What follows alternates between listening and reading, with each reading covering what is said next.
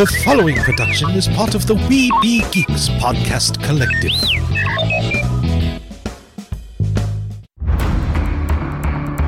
From days long ago, from uncharted regions of the universe, comes a legend. The dream that came through a million years, that lived on through all the tears. It came here, the Fandom Nexus. Fabulous secret powers were revealed to our host as he plugged in his microphone. I have a podcast! Here he is, your Spider-Pan, Jeremy.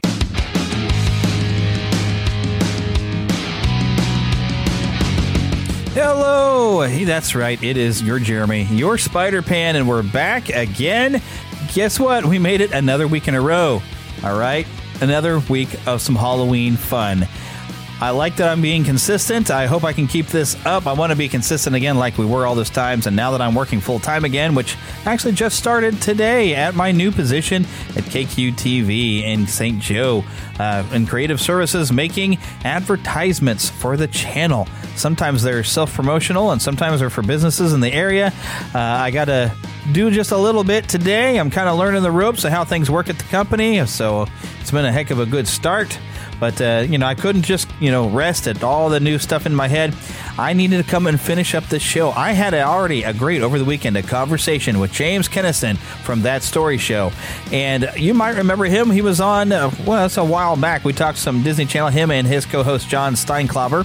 They're both funny people, and they share a lot of funny stories that people submit to their show of all kinds of different stuff. It's a fun show. If you need some good comedy, it's a good, fun show to listen to. Well, James Kennison, he stopped by, but we weren't talking some comedy, although we did have some fun. We talked about some survival horror video games, which might surprise a few of his fans that he is into that sort of thing. Might surprise some of my fans that I'm into that sort of thing, but then again, I've talked about those sort of things, but, it's not a normal thing, and we'll kind of get into that as we have that discussion. But before we get into that, of course, I do have some trailers that happened this week that I want to talk about, some new releases, including one that's just the international trailer of something we already know is coming.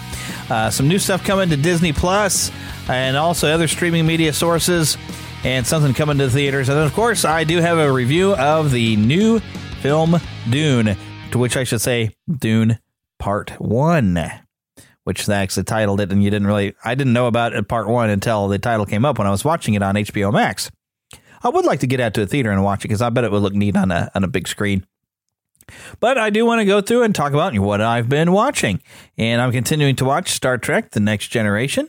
I'm having to change my schedule of how I'm watching it, because I was watching it while I was working, doing traffic, so I'm looking at the screen. I'm just kind of listening to the episodes, and I kind of glance over when I need to see what's on that screen. But so now I'm actually going to watch it on my regular time.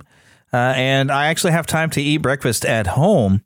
So I did this morning while I was eating my breakfast. I was watching an episode. I didn't get to finish the episode, but I was getting to watch Star Trek. And it's an episode I'd seen before. It's where Barclay is first introduced, for anyone who knows who Lieutenant Barclay is.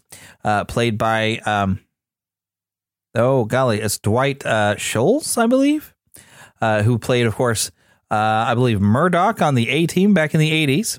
And he did roll himself into Star Trek. And it's a very interesting character. He's got a very good story arc where he proves his value on the Enterprise by the end of the episode that I'm watching, which I haven't gotten to finish watching, but I have seen it before. What have I been playing? Well, other than, of course, Resident Evil Code Veronica X, which we have been streaming. Oh, my goodness. I haven't gotten to play any Scare Play. I don't know if I'm going to have time to do Scare Play today. I got to finish this show. So I have the Scare Play I'd meant to play every day here. Not going to. I haven't managed to get every day, and I'm not going to get any today either. But that's how I've been playing Resident Evil Code Veronica X, streaming it live on our YouTube channel, the Neverland official gaming channel. And you got to make sure you search for it and look for the word official, because there is a Neverland Gaming out there, and that's not me. But we'd love to get that channel to get built up and have some fun together over there as well.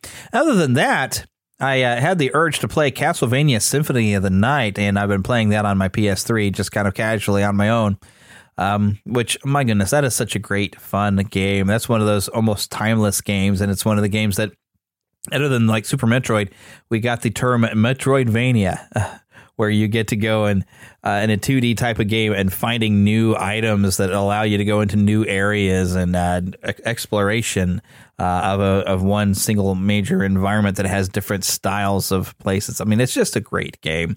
And finding out, of course, it is available to be able to play on the PS4 as well, with a Castlevania Requiem that came out a few years ago, which was on sale. I don't know if the sale is going on anymore, but it comes with Rondo of Blood, I believe it's called, which is something that I guess was not released in this form in the United States. I think it was released as Castlevania at Dracula X, I believe, but it didn't. I don't think it had all the cinema bits that were in between the levels, or setting up the story that this Rondo of Blood had. But it wasn't released under this name. But this is the game that it plays like a traditional Castlevania game. And it's very unforgiving, but at the end of it, you get to that last level that you have at the beginning of Symphony of the Night, where that one picks up. So yeah, I've been playing some of the Castlevania and having some fun exploring the castle and finding a chance that I'm going to have to maybe do it again. Mama, another gator got in the house. Another gator? Give me that sugar. Come here. Get him, Mama. Get that gator. The Neverland Trailer Park. Yeah, I almost hit a wrong button there, didn't I?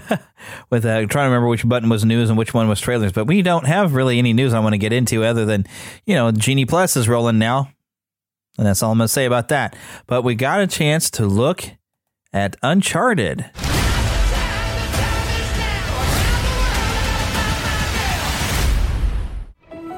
There are places out there you can't find on any map. They're not gone. They're just lost.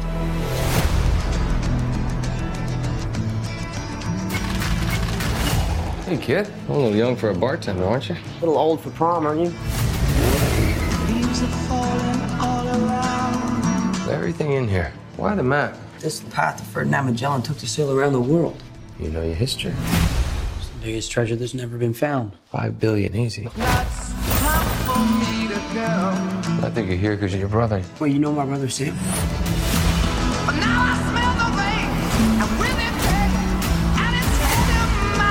If we find that gold, we find him too. Who the hell is this? I'm a friend of Sully's. Sully doesn't have any friends. I should know I'm one of them. You are a collector. Well, I dabble. I don't dabble. My family has been looking for this fortune for a very long time. So much blood. I'm pretty sure he's just threatening to kill me. Don't touch your ear like that. You look like an idiot. You have no idea who you partnered with. I've been dreaming about this stuff since I was a kid. My brother Sam left one final clue.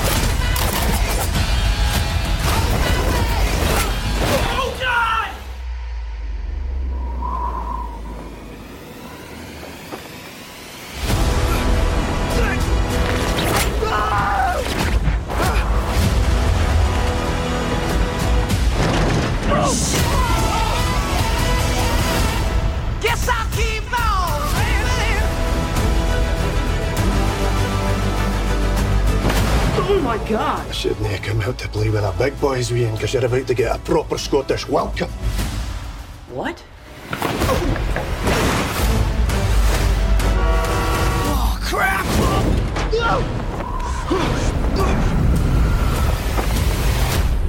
Exclusively in movie theaters. February the 18th, coming actually very, very soon.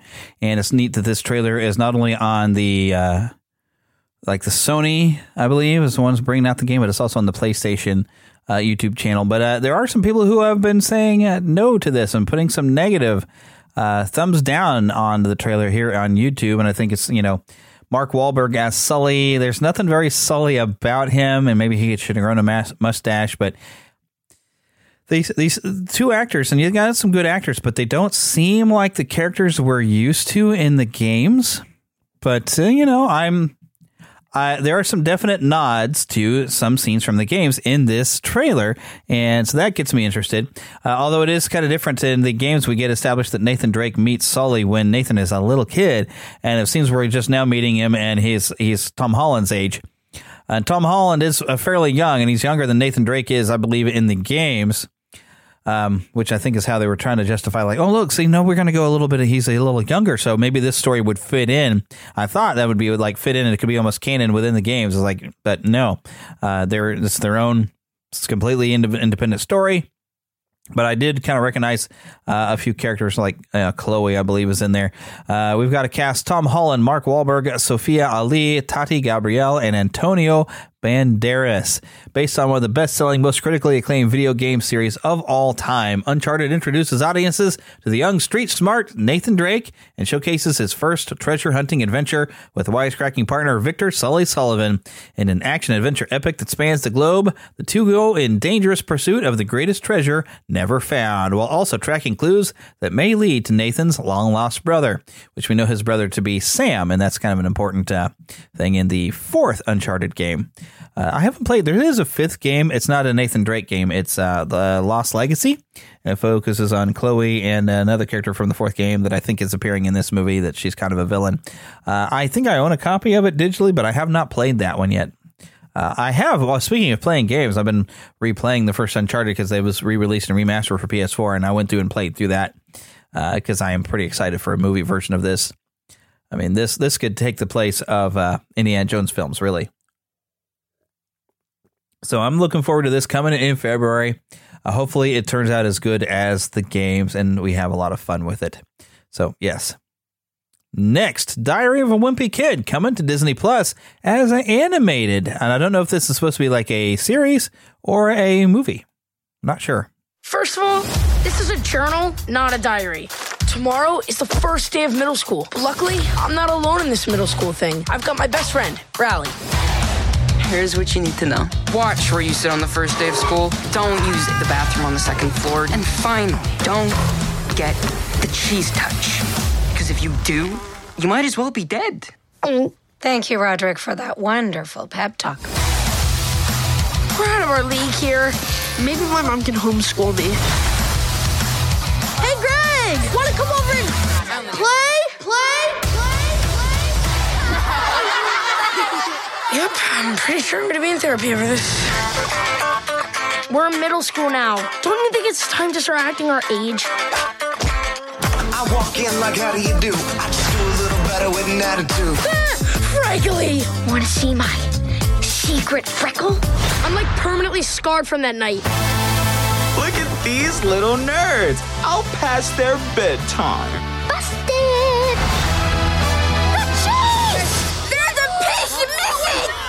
Disgusting.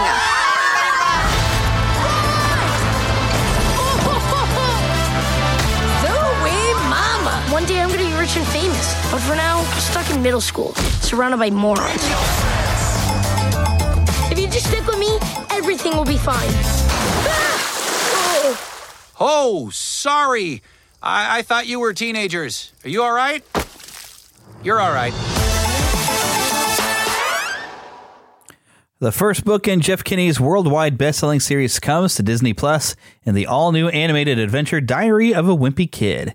Greg Heffley is a scrawny but ambitious kid with an active imagination and big plans to be rich and famous. He just has to survive middle school first. To make matters worse, Greg's lovable best friend, Rowley, seems to coast through life and succeed at everything without even trying. As details of his hilarious and often disastrous attempts to fit in fill the pages of his journal, Greg learns to appreciate true friends and the satisfaction that comes from standing up for what is right. Directed by Swinton Scott and written and produced by Jeff Kinney, Diary of a Wimpy Kid features the voices of Brady Noon as Greg Heffley, Ethan William Childress as Rowley Jefferson, and Chris Diamantopoulos as Frank Heffley. And I like that this is styled from the artwork you would see on the covers of these books. Now, I've never read any of these books. I was grown up by the time these come out, and I think these were definitely aimed at kids going through middle school when they came out. So I haven't watched any of the movies, haven't read any of the books, but this looks kind of cute, and I might just actually want to watch it. So I might check it out when it comes out, but that's December 3rd on Disney Plus. So next we have, and this, it's hard to really get what was going on. I believe this is coming to Netflix, but Cowboy Bebop as a live action, and I believe it's a series, but it may be a movie, but I'm pretty sure it's a series.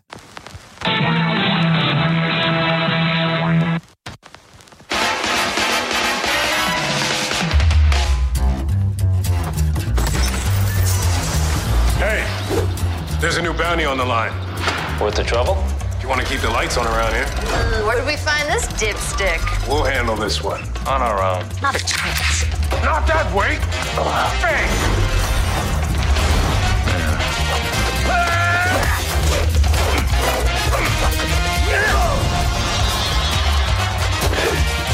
I got him.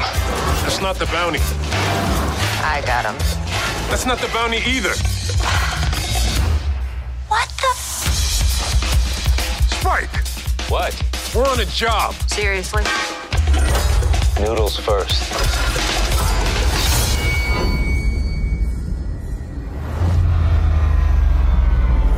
Hello, Spike. I'm coming for you.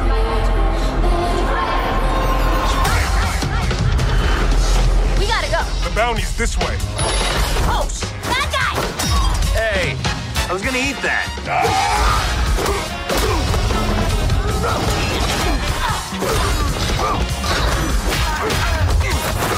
Hey, Spike! A little help? You're dead, cowboy! That's just a piece of trash, cowboy!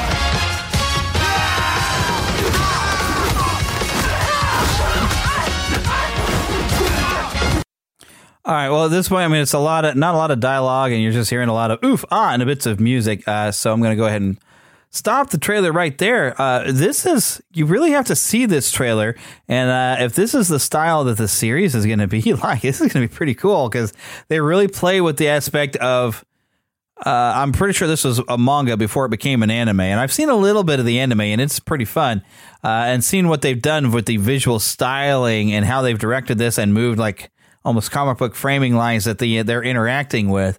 It's really kind of neat and different what they've done with this trailer. And if the series is anything like this trailer, this could be a lot of fun. So I'm looking forward to checking this out. Coming very soon. It is a series. Yes, indeed.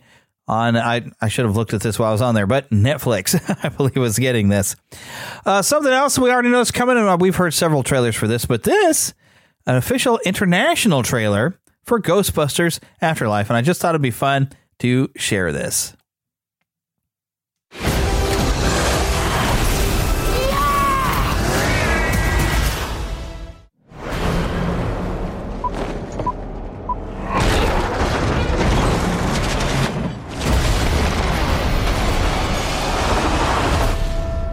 Mom, what kind of scientist was Grandpa? Honestly, I have no idea.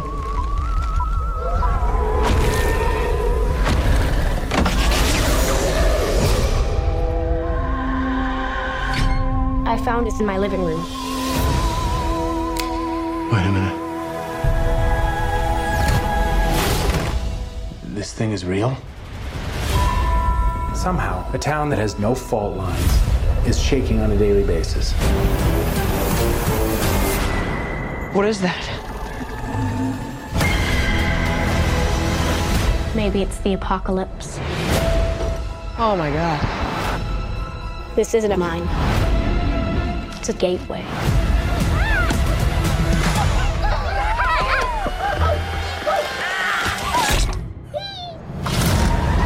There! What do we do? I love this car. Go, go, go!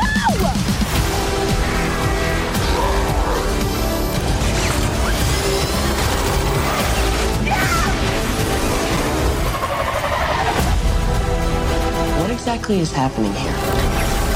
We need to finish what our grandfather started.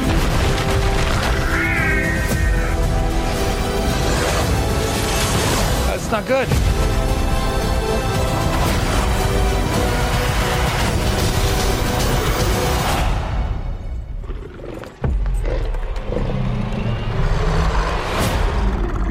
Hey, bud.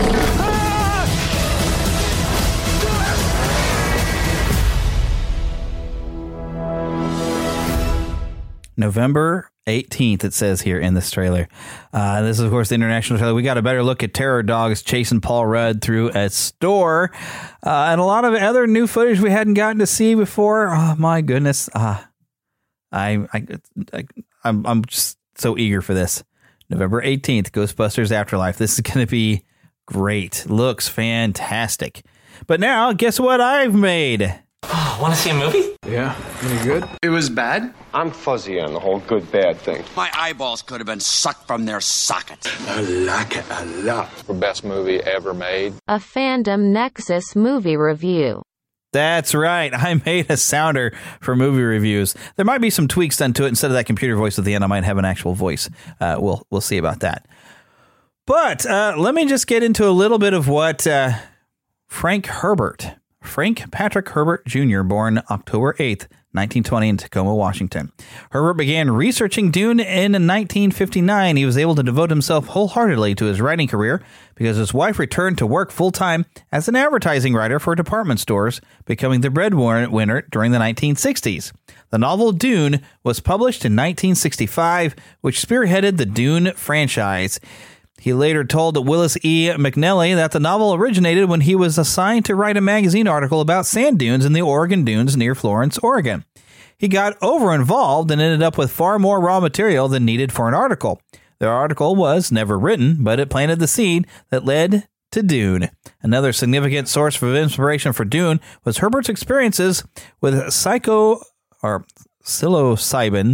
I think that's how you say that, psilocybin, and his hobby of cultivating mushrooms, according to mycologist Paul Statman's account.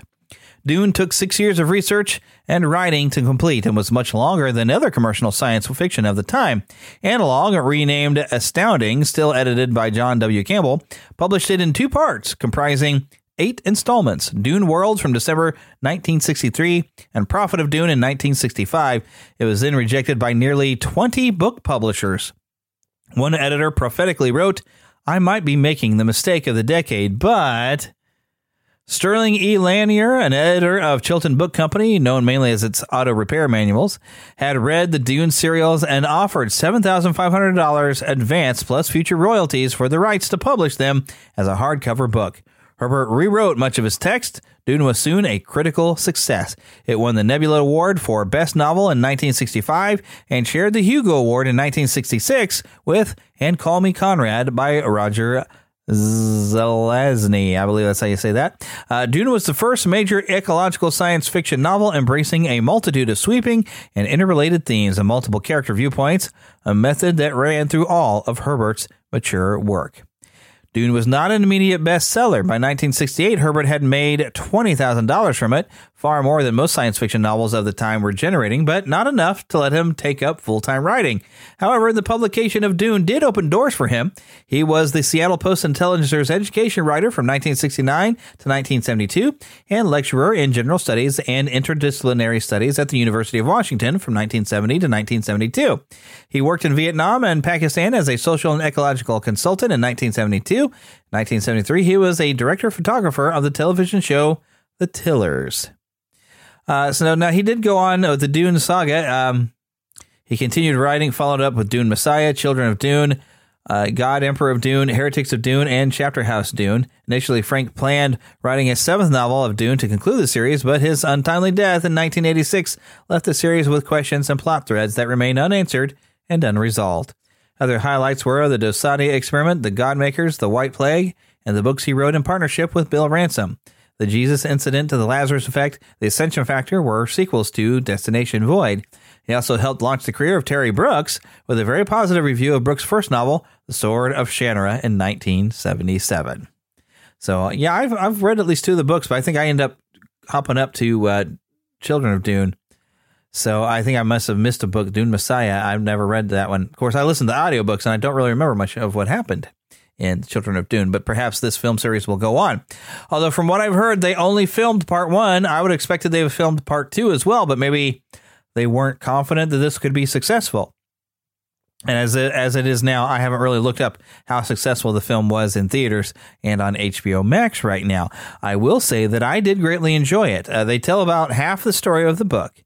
They're taking their time and just telling a good story. They haven't included every little story thread in there, but neither the Lord of the Rings. Lord of the Rings had to abandon a few things.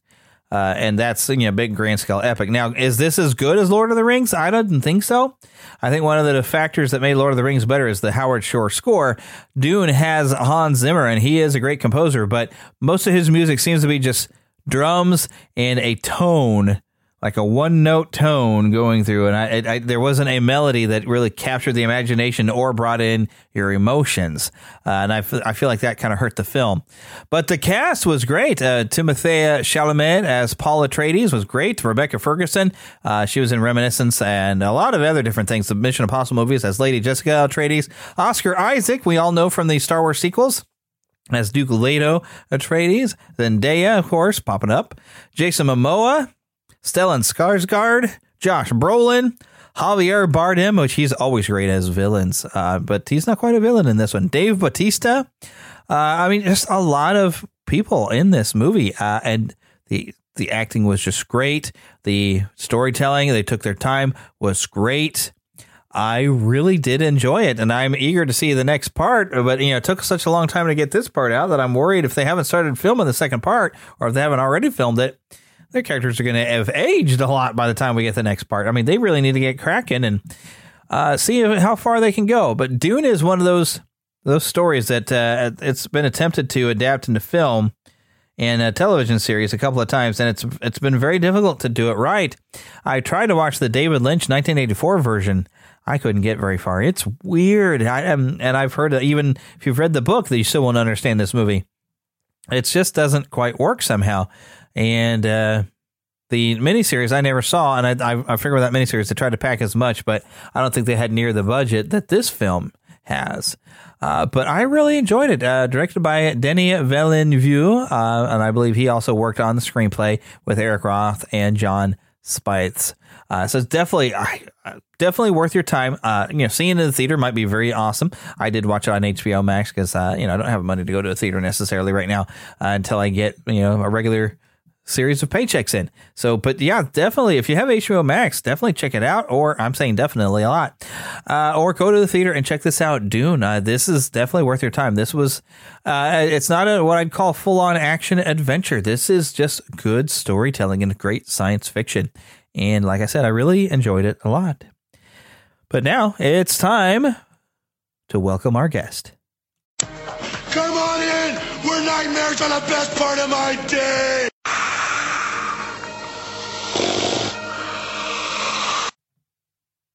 All right, so we're still having some fun for Halloween. And I know the show hasn't been that spooky. And last week it wasn't really that spooky because we spent most of our time talking about all the DC Fandom stuff. But this week, we're going to really scare you and to make some recommendations. So I brought somebody in to help me out who's, not known for being scary. I don't know. No. You might frighten some people. I don't know who. Only in real life when they see me accidentally and they're not prepared for my ugly face. Oh, but, I'm glad to be here. My name's James Kennison. I do a show called That Story Show, and I'm glad to be here. Yeah, you're normally known for bringing the funny. Yeah. In fact, hopefully people remember, because we had a good old time. Had both you and John on. We were talking the classic Disney Channel. That was so much fun. Oh yeah, we had so much fun. We ended up talking Star Wars. Yeah, it's bound to happen. But I have a secret obsession with scary games. I don't let a lot of people know that because people judge you and stuff. But I like spooky games. Yeah, which is weird because I kind of do too. And I don't like modern horror movies, but I think the main thing is I don't like to be grossed out. And I don't like a lot of gore and blood and crap like that, But there's a lot of good suspenseful scary movies out there. Like The Others, for instance, was one of my favorites. And it's so scary, but at the end, the twist is it makes it all right, Yeah. But it makes you want to kind of watch it again just so you can look for now I know what was really going on. Oh my goodness. And like Sixth Sense, is another good example. Yeah. There's a friend of mine. She just calls them spooky movies. Spooky movies. I'm gonna watch a spooky movie. And usually if I want to watch a spooky movie, I pull like some old stuff. Like Vincent Price has a classic movie, House on Haunted Hill, which I've actually purchased digital copy, which has become famous for that goofy skeleton that they have that comes out. But that's a good movie because it's suspenseful. There's also another one. I think it's Haunting of the Hell House. Pardon me. From 7-Up has Roddy McDowall in it. For anyone might know him from Planet of the Apes, and Roddy McDowall's been about everything, even Batman the animated series, But that's a really good scary one, a haunted house one. The old original black and white Haunting. Oh my goodness! Well, and then of course George Romero's Living Dead, is Classic, great when Barbara, they're coming to get you, Barbara. And the whiny protagonist. Yeah. But as close as I go into anything that's almost modern is the original Halloween, because there's no blood, and I prefer to watch it edited. That way I don't have a bunch of nudity, because I'm not really wanting nudity thrown at me either. Yeah, that's the bad part about liking scary movies is they want to throw in all that crud, and there are plenty that don't. So, but you have to be careful. Yeah, I don't like seeing the boobs. So. Yeah, unless they're attached to my wife. Okay, so to clarify, it's like, yeah. We're very much straight men. We just we like to focus on our wife because we are also, I don't know how godly you'd call us, but we try. That's best we can do is we try to be the best we can. Exactly. We're not perfect, but I try to control what I put in my head, and a lot of things they put into like modern horror movies are just stuff I don't want to put into my head because if I put it in my head, it might come out. Right. So that's true. But might come out. We're going to end up teaching moral lessons instead of talking games. But yeah, that's why it's weird that I've ended up liking survival horror games, and I can get into how I got into them as we talk about one particular game, which I find it very strange that I really enjoyed that game, and then that makes me seek after more of these games because I'm really not normally into that thing. But I think the difference is when you watch a movie like this, you're not just watching some dumb teenager run out in the woods, get high and then get killed by some guy in a hockey mask. You're armed and you can fight back against the darkness. So something scary will happen, but you're ready to fight it. And you actually have to use some skill to not get killed and you have to gain some game survival instincts, and you have to manage your inventory. There's a lot of layers to these, but I feel like I can fight back. Right. And that makes it more fun. Although there's definitely one game that we put on the list that I found for half the game, at least I couldn't fight back and it was terrifying. Yeah. And honestly, those are my favorite ones. I mean, I love shooting bad guys. Don't get me wrong. But yeah, the ones where they just put you in a helpless state and you have to you just have no recourse to take against the bad guys other than to run away or hide or stealth. It's a whole different dynamic, but I love it. Yeah, I must say the game I recently played, which those of you who are following on the official Neverland gaming channel will know exactly what I'm talking about if you watched. We have going on, by the way, part of the inspiration on this, Scareplay 2021. Go follow the YouTube channel. You can see me playing some scary games that I have never played before, which I've gone through 2 of them, and I'm working through another one, which I'll probably have to mention when we get to it, although I've never actually completed it. But I had played before one particular game. But yes, so I am playing some scary games on there, so you can go and check it out and see me do badly at some of them. And also one of the games that we're going to talk about is one that I recently got through that, yeah, I spent a lot of time hiding in lockers. Yeah, I know what you're talking about. There might be aliens involved in this one. Yeah. Oh, big nasty ones with long pointed tails. Oh, yes. Oh, goodness. So, yeah, it's kind of weird that we get into this, which, well, once we get to the one that kind of pulled me in, I'll find out what game maybe pulled you in first, because we're going to go back in time a little bit. And I threw in one just for fun because it's not really considered like a survival horror game, and the game isn't necessarily scary. And it's not even that great of a game, but we had it on our old, not Super Nintendo, but regular Nintendo. But there was a Friday the 13th game that LJN put out, and LJN was known for getting the license for a lot of IPs or intellectual properties, making games as fast as they could, and they weren't always that great. And so Friday the 13th, unfortunately, it's got the same looping music over and over in every section, and I think that's one of the biggest complaints they have. But, it was kind of intense, and I've never even watched a Friday the 13th movie. Even to this day, I've seen little bits of stuff, but but I never actually watched the movies before I played the game. But so tell me about the game. What does it do? I've never played it. Back then, I was a teenager when we had our NES. I still lived at home, and I was in a staunch Christian family where I was lucky to have Mario, and probably only that because it came with the system. But tell me, what was Friday the 13th the game like? Because I have seen the movie back in the day. Well, you were playing as one of 6 camp counselors, and you could switch between them, and everybody would have a cabin that they would be in, and certain cabins the counselors could stay in, and you could swap to different ones. But the weird thing, now, as far as from what I've heard, Jason Voorhees never killed a child or never went after the children, right? Right. Yeah, there were no children in the movie. It was all camp counselors. Yeah. Teenagers acting up, which is exactly what his mother was upset about because the teenagers were messing around and not saving her son that drowned. And, right. And then suddenly he comes up as a full grown giant zombie man or something, I guess. For no explained reason. Yeah. Right. So, but you go around, you can go into the woods, you can go and find this cave area where you can find Mama Voorhees' head floating around. If you beat her head, you can actually steal the sweater. That'll protect you a little bit. But Jason will go through and attack the kids that are all in these cabins off of the lake, and you have to go and try to stop them. But you start out throwing rocks, and inexplicably these zombies come out of the ground, and that's your basic stuff that you're going and killing as you're running around the paths in the camp. And you can wander around all these different paths, but unless you're going to where Jason is, because randomly an alarm will go off, he's attacking the kids, or randomly an alarm will go off, he's attacking a counselor that you've left in one of the other cabins. But he might just randomly show up on screen with you because, and I've seen YouTube videos where people have pointed out that there is a path that he's programmed to take, and based upon where he's shown up, you can know where to meet him when you're wanting to fight him. Because he might randomly, you're just walking along, killing zombies, all of a sudden the screen will kind of stop moving to the left or the right.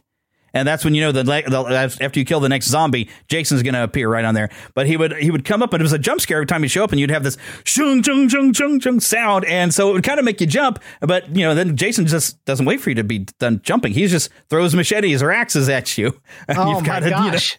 Because everything is to throw an object.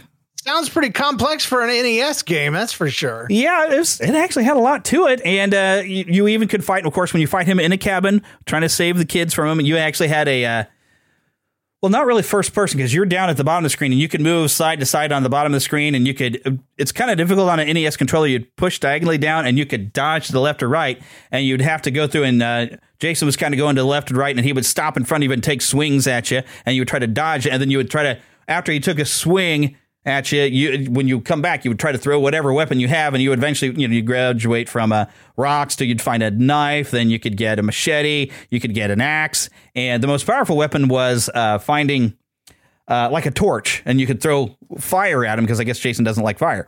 So, but that's the most powerful thing, is you can burn him. But you fight him, and when you defeat him, you have to actually defeat him 3 times. So, like, when you knock him down, you get to a screen while you have him, showing Jason sitting there, and it says, "Oh, you've won this time, but Jason's still alive," And then if you beat him 3 times, it'll be an official beat the game over, and he becomes stronger each round. Now, I was just happy to have beat him 1 round, and I considered it done and done. I wasn't going to bother with a more powerful Jason coming back full strength when I'm not coming back full strength. So, but some people, they've gotten good at that game, and you can watch on YouTube people going through and showing you how it's done, how you can beat Jason. But what was funny is he had, because the Nintendo was limited on colors. Right. He had kind of a light blue mask and this weird purple jumpsuit. Yeah, I'm looking at images on Google Images right now, and I see that very thing. You can actually, as a fan, you can get on and buy what they're calling the retro NES Jason mask. And it's like a teal color with purple blood on it. So like bright magenta. Oh, wow. And there's even a Funko Pop of him, and he is all pixelated. It's great. Oh, I got to look for this now. Okay. It's $50 though on Walmart.com. I don't know if you can get the original somewhere, but oh my goodness. It's being resold for $50, and it's gorgeous. It's a great little, because he's all pixelated. It's great. Yeah. Oh my goodness. How fun is that? That is a lot of fun, actually. That is great.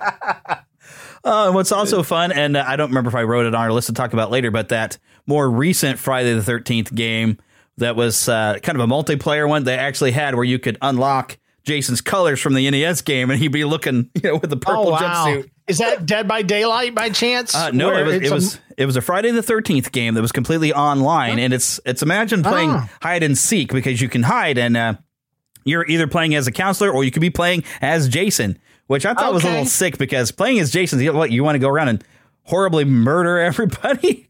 Right. But it's basically hide and seek. Dead by Daylight's kind of a similar kind of concept. It's a multiplayer, and one person plays the bad guy, and they have multiple themes. And I know Friday the 13th was one of them. So. I think Dead by Daylight was one of the inspirations. The people who made this Friday the 13th game, they looked at Dead by Daylight, and I think they worked with them to create it. But instead of mounting everybody up on a tree for some alien to take them, you're literally just murdering them in various different styles that you can unlock these pretty brutal murders that you can do as Jason. But you're actually at Camp Crystal Lake, and as the counselors, you're trying to find a way to survive by either lasting for, I think it's like 20 minutes per round. If you're still alive in 20 minutes, you win, you escape. Or you can escape by, you can put a car back together, because for some reason the cars around there have all been completely dismantled. There's no battery in it. There's no gas in it. So you have to find all this stuff and the car keys, and then you can try to drive away. You can attempt to get a boat gassed up and take the boat away, but Jason underwater moves extremely fast, and he can come and rip that boat down real quick. Yeah, because he does it in the movies apparently too.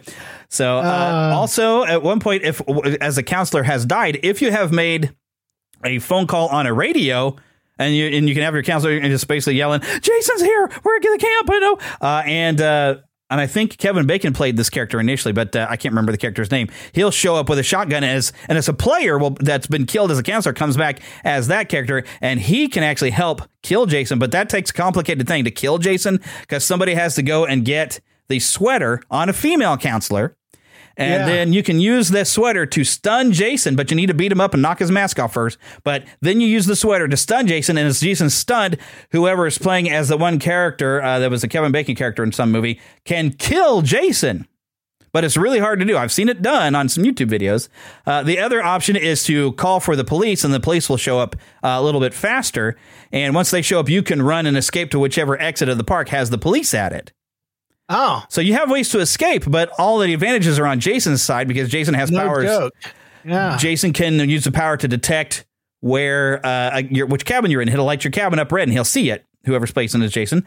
He can highlight the counselors. Of course, if you're in the cabin, that's how the cabin lights up. But he highlights counselors.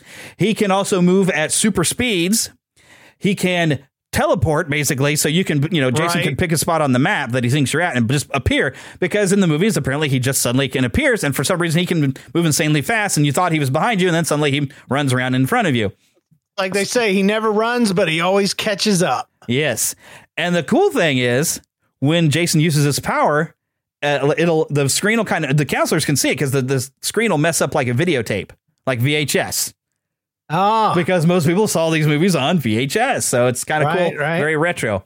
But I think the servers on that have shut down. I think I own a copy of it on Steam, which there are things you can play solo now, but if you play solo, you're playing as Jason, and you have to do these challenge kills and try to use stealth and not get noticed, because if somebody notices, they're going to warn the other counselors, and suddenly they're aware that you're there killing them. So, but I'm not the type of person to go around liking to be the murderer, so, Right. I didn't really want to play as Jason. I did try it out, but I was like, yeah, this is a little demented, and I'm not demented enough. I can't even play a game where you have moral choices without making the good guy choice. So, yeah. I can't help it. I'm a goody.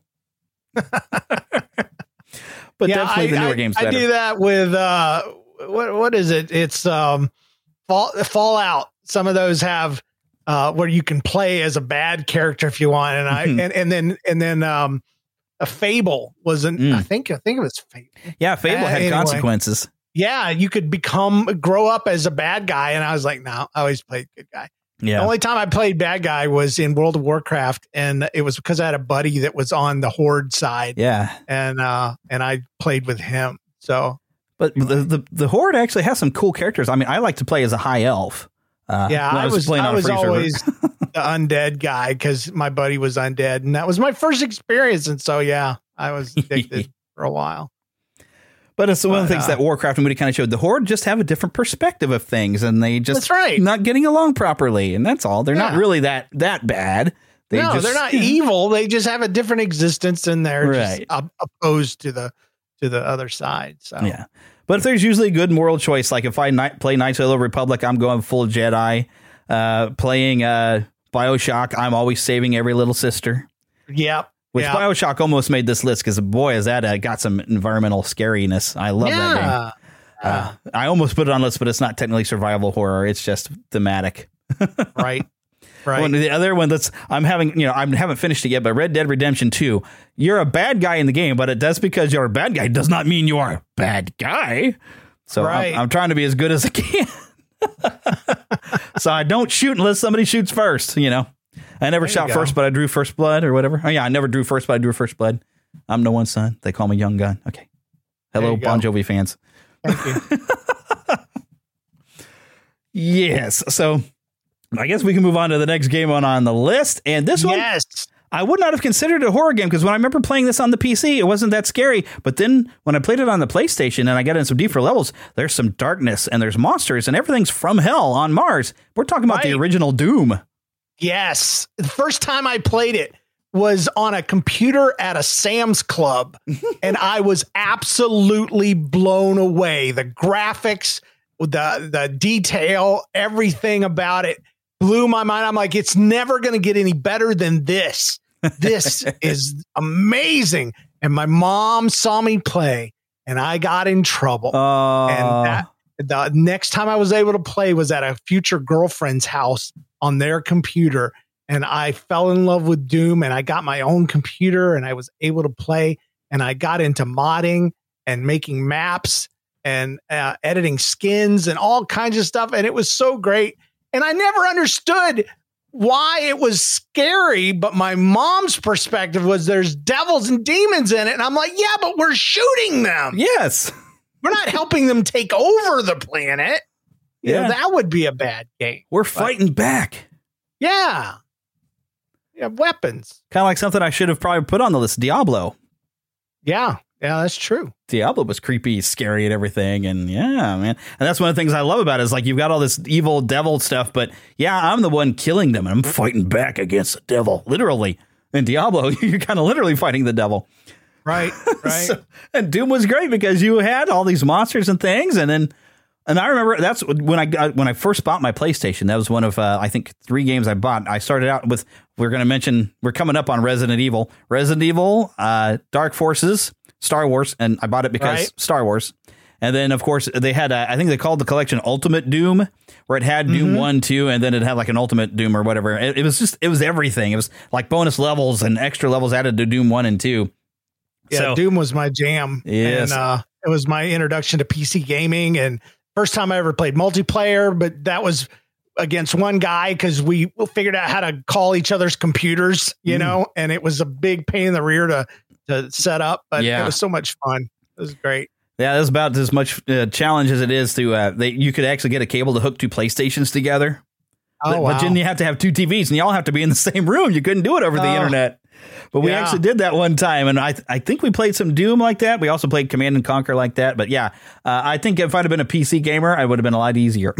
It was. I went to a few LAN parties in my day, and it was still a pain in the rear to take your whole rig and set it up somewhere else and connect. But that's what we did back before servers and just the way it is now. Multiplayer, you had to work for it. Yeah, and before you could actually have a laptop that could run Doom, at the time. Oh, true. Yeah, no, laptops were not for gaming back then at all. They were for document processing, and they weighed 500 pounds. Yeah, they were not great, but. Doom had still. I still will boot up Doom once in a while, and it still jump scares me because you're concentrating. You're trying to get that armor. You're trying to get that yellow key or whatever, and then all of a sudden, and there's a freaking shotgun guy behind you, and scares you to death. Makes you do a 180 and blow them away. So it was. If we're counting Doom as a survival horror. And it was definitely my first survival horror game, followed by a brief bout with Resident Evil at a friend's house. Yeah, because it was before they actually coined the term survival horror, because Resident Evil is the granddaddy, I guess, of it. Although Resident Evil got some inspiration from some other games, which we'll definitely have to get into that one. I think you bring it up later. But yeah, because Doom and Doom 2 was pretty scary. And Doom 2 had even more evil imagery in there because you actually had to go into the bowels of hell. To deal with things. And, I just realized, did I even write Doom 3 on the list? No, I guess I tried to put these in order that the game came out when I was making my list. So Doom 3 is later, but heck, we can talk about Doom 3 later, because actually despite, a lot of people didn't think Doom 3 was that great because it slowed everything down. I liked it because it added a lot more story. Yeah, it was a different game. It was a different game. Different game. So I actually tried to play like I don't know if you call it a remake of Doom where they put it out. And I got so used to Doom 3 and I'm so used to playing stuff like BioShock where there's good story and there's suspense. And this new Doom is just on nonstop action that I was like, well, this is kind of cool, but I don't know. It's just not, I don't feel the story in it. So I need to sit down on it and just go ahead and play it. But I haven't really played the new Doom or Doom Eternal. It's a return to the original, just run and gun. I mean, it's not a survival horror. It is run and gun, and you either love it or hate it. And I get in a mood once in a while where I just want to use my weapons a whole bunch and survive as long as I can. And yeah, I played Doom Eternal and then Doom that was released before that. And yeah, it's lacking in story, but it's on purpose. It's more of a strategy and a run and gun, like I said. Yeah. So I think if I come at it from the right way, I think I could have a lot more fun at it. But I was kind of surprised by it when I first kind of played it. I played a demo of it, and I think I used to have the PlayStation streaming service, and I played part of it on there. But I was like, this is pretty cool and everything, but I don't know. I feel like I want story, but yeah, I think I sit down more time. Story. Yeah. You play it for just I'm going to blow some demons up or something. Yeah, it's a puzzler. I mean, there's some puzzles in there. There's some platforming in there, which I actually hate the platforming parts. I just want to run around on a map and shoot people. Doom, like you said, the remake, I didn't like because it was arena based combat. And really an over focus on it. I want to go through a map, and that's what the original Doom was. Is it wasn't an arena, a one room with a bunch of levels that you jumped around. It was a maze, and you went through it and you found keys and that's what Doom Eternal has really gone back to. Nice. And they've added a bunch of stuff to it too. But again, it's not. I struggle calling it survival horror because even though there's demons and bad guys and stuff, is it scary? No. Yeah. I'm not scared when I play Doom Eternal. Yeah, not like old Doom. It was actually kind of scary. Right. Because it would get quiet. Yeah. And except for that rockin' music. You were fine, and then here comes an imp with a fireball on your backside. Yeah. So, and if you take a good shotgun blast, it might knock your armor down to nearly nothing real quick. So, yep. Which actually happened a couple. We actually played it in Scare Play last weekend. You can actually go in there and find me and Lost Boy Philip actually going and playing some Doom. Although I goofed up the sound and accidentally shut off our microphones halfway through. Oh no! But you can see us playing it, and Philip is not really used to this. He plays wrestling games. He doesn't play a whole lot of games other than that. So he wasn't used to the whole aspect. But you can play the old style Doom and Doom 2 on your PlayStation. I don't know if I figure Xbox has probably got it as well. I don't know. What are you playing on these days? I play PC completely. I have an Xbox 360 and a PS2 or a PS3 or whatever the next to the latest is. I kind of quit after that. I'm just totally into my gaming on PC now. Yeah. Well, next to the latest would be a PS4 like what I have because the PS5 came out and nobody can afford that right now. Yeah, I don't have a PS5 now. And I have a Wii U. I don't have a Switch, So I kind of, like I said, everything's on PC now for me. Yeah. And I have a few games on the PC because there's some games like on Steam, you can get Borderlands. And I haven't never finished that because I've had more fun playing Borderlands 2 with a group of people. That's a lot of fun. But the group of people I was playing with, they played like really late night. And since I was working morning radio at the time, I was in bed by 7. And I got to where my body was used to it. So at 7 o'clock, my brain would shut down. So I'd have a hard time staying up late to play with everybody. So. But, I'm about to start a different job. I could probably stay up till, of course, I can only stay up probably till 9:30 because, I'll be getting up at 5:30. But, I could probably stay up later and actually maybe play some online games. And, I need to find some people who play on Steam. And yeah. And I can play games with people because I'm going to play Borderlands with somebody, play Borderlands 2 with somebody. I think I had some other ones. Like I got they remastered Command and Conquer. And I'm like, that would be more fun if I could play versus somebody. But all I can do is play against the computer. I'm like, that's fun, but I want to play against somebody. So there you go. I don't know if I've added you on Steam, but I might do it because I might play something with you too. Who knows? Anyways, I could go off on a tangent here chasing that rabbit. But all right, so let's dive into, I guess we've already kind of talked about Doom 2, and you mentioned, playing in God mode the way it was meant to be played. I'm like, yeah, That was you could just blow everything away and you weren't afraid of nothing. But that, of course, that took away the fear factor because like you can't kill me. I'm invincible. I just liked not dying and just owning everything. I loved the pixel animation, and I'm still a pixel artist to this day because of Doom and Doom 2. But I just loved seeing what the game was supposed to be without having to worry about dying every 5 seconds. And I loved the secrets, and seeing John Carmack's head on a pike, behind the main bad guy. And it was good. It was good stuff. Oh yeah. I was a huge Doom guy, and Doom 2 and Quake 2 and Quake 3 and all those. Yeah, I never really played much Quake because I wasn't a PC gamer, so I kind of missed out on that one. Yeah. But I do have I haven't played with it much, but another thing you can get on your both PlayStation and probably Xbox, at least PlayStation 4, is the Doom 64 that they made a very exclusive game for the Nintendo 64. It was Doom, but it was completely different maps and it was like a completely new game. Yeah. So that was awesome. So I do have that on my PlayStation, so I can go through and eventually I'm going to play through that as well. So yeah, they sell that on Steam too. I've never messed with it though. Nice. Yeah. You see, I didn't know this stuff was on Steam because when I go through stuff, certain games I want to play on a PC because the thing about Borderlands is being able to aim with a mouse makes it a lot easier for me on Borderlands because I've tried to play it on the streaming services on the PlayStation and I can't seem to aim quick enough on Borderlands, but it slows you down. Yeah, but there are certain games that I do aim very well on with a console controller. But yeah, Borderlands I feel better with a mouse. Yeah, definitely. I'm a mouse and keyboard guy. Yeah.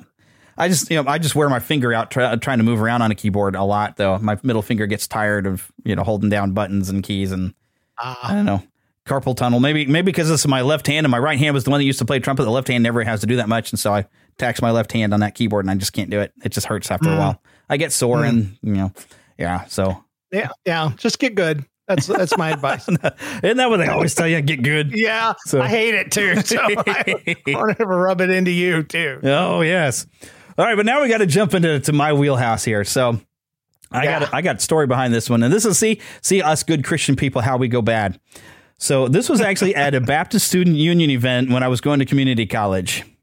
Our leader was a youth pastor at a church. Actually, not far from where I'm at now. What is the name of that church? I can't remember. But he thought it would be fun if we have, it wasn't a full-on lock-in, which I'm sure you're familiar with. I bet you did a few over at Sheffield. Oh, gosh. Yes. So we were going to stay up late, but we weren't staying the entire night at this church. But he decided to bring a PlayStation, and he rented a bunch of games, and one of them was Resident Evil. And I showed up kind of early, and I was like, so I was kind of looking around the church, like, oh, yeah, I've never been here before, and I found the PlayStation. And so I got an early start at it, and I thought, well, I've heard of this game, Resident Evil. I wonder what this is all about. And this is before I owned a PlayStation myself. And, what's funny is you suddenly got a bunch of college people. We're all kind of gathered, and none of us are surviving very long at this. But we're all intrigued because, like, what's going on with this house? There's, like, zombies in it.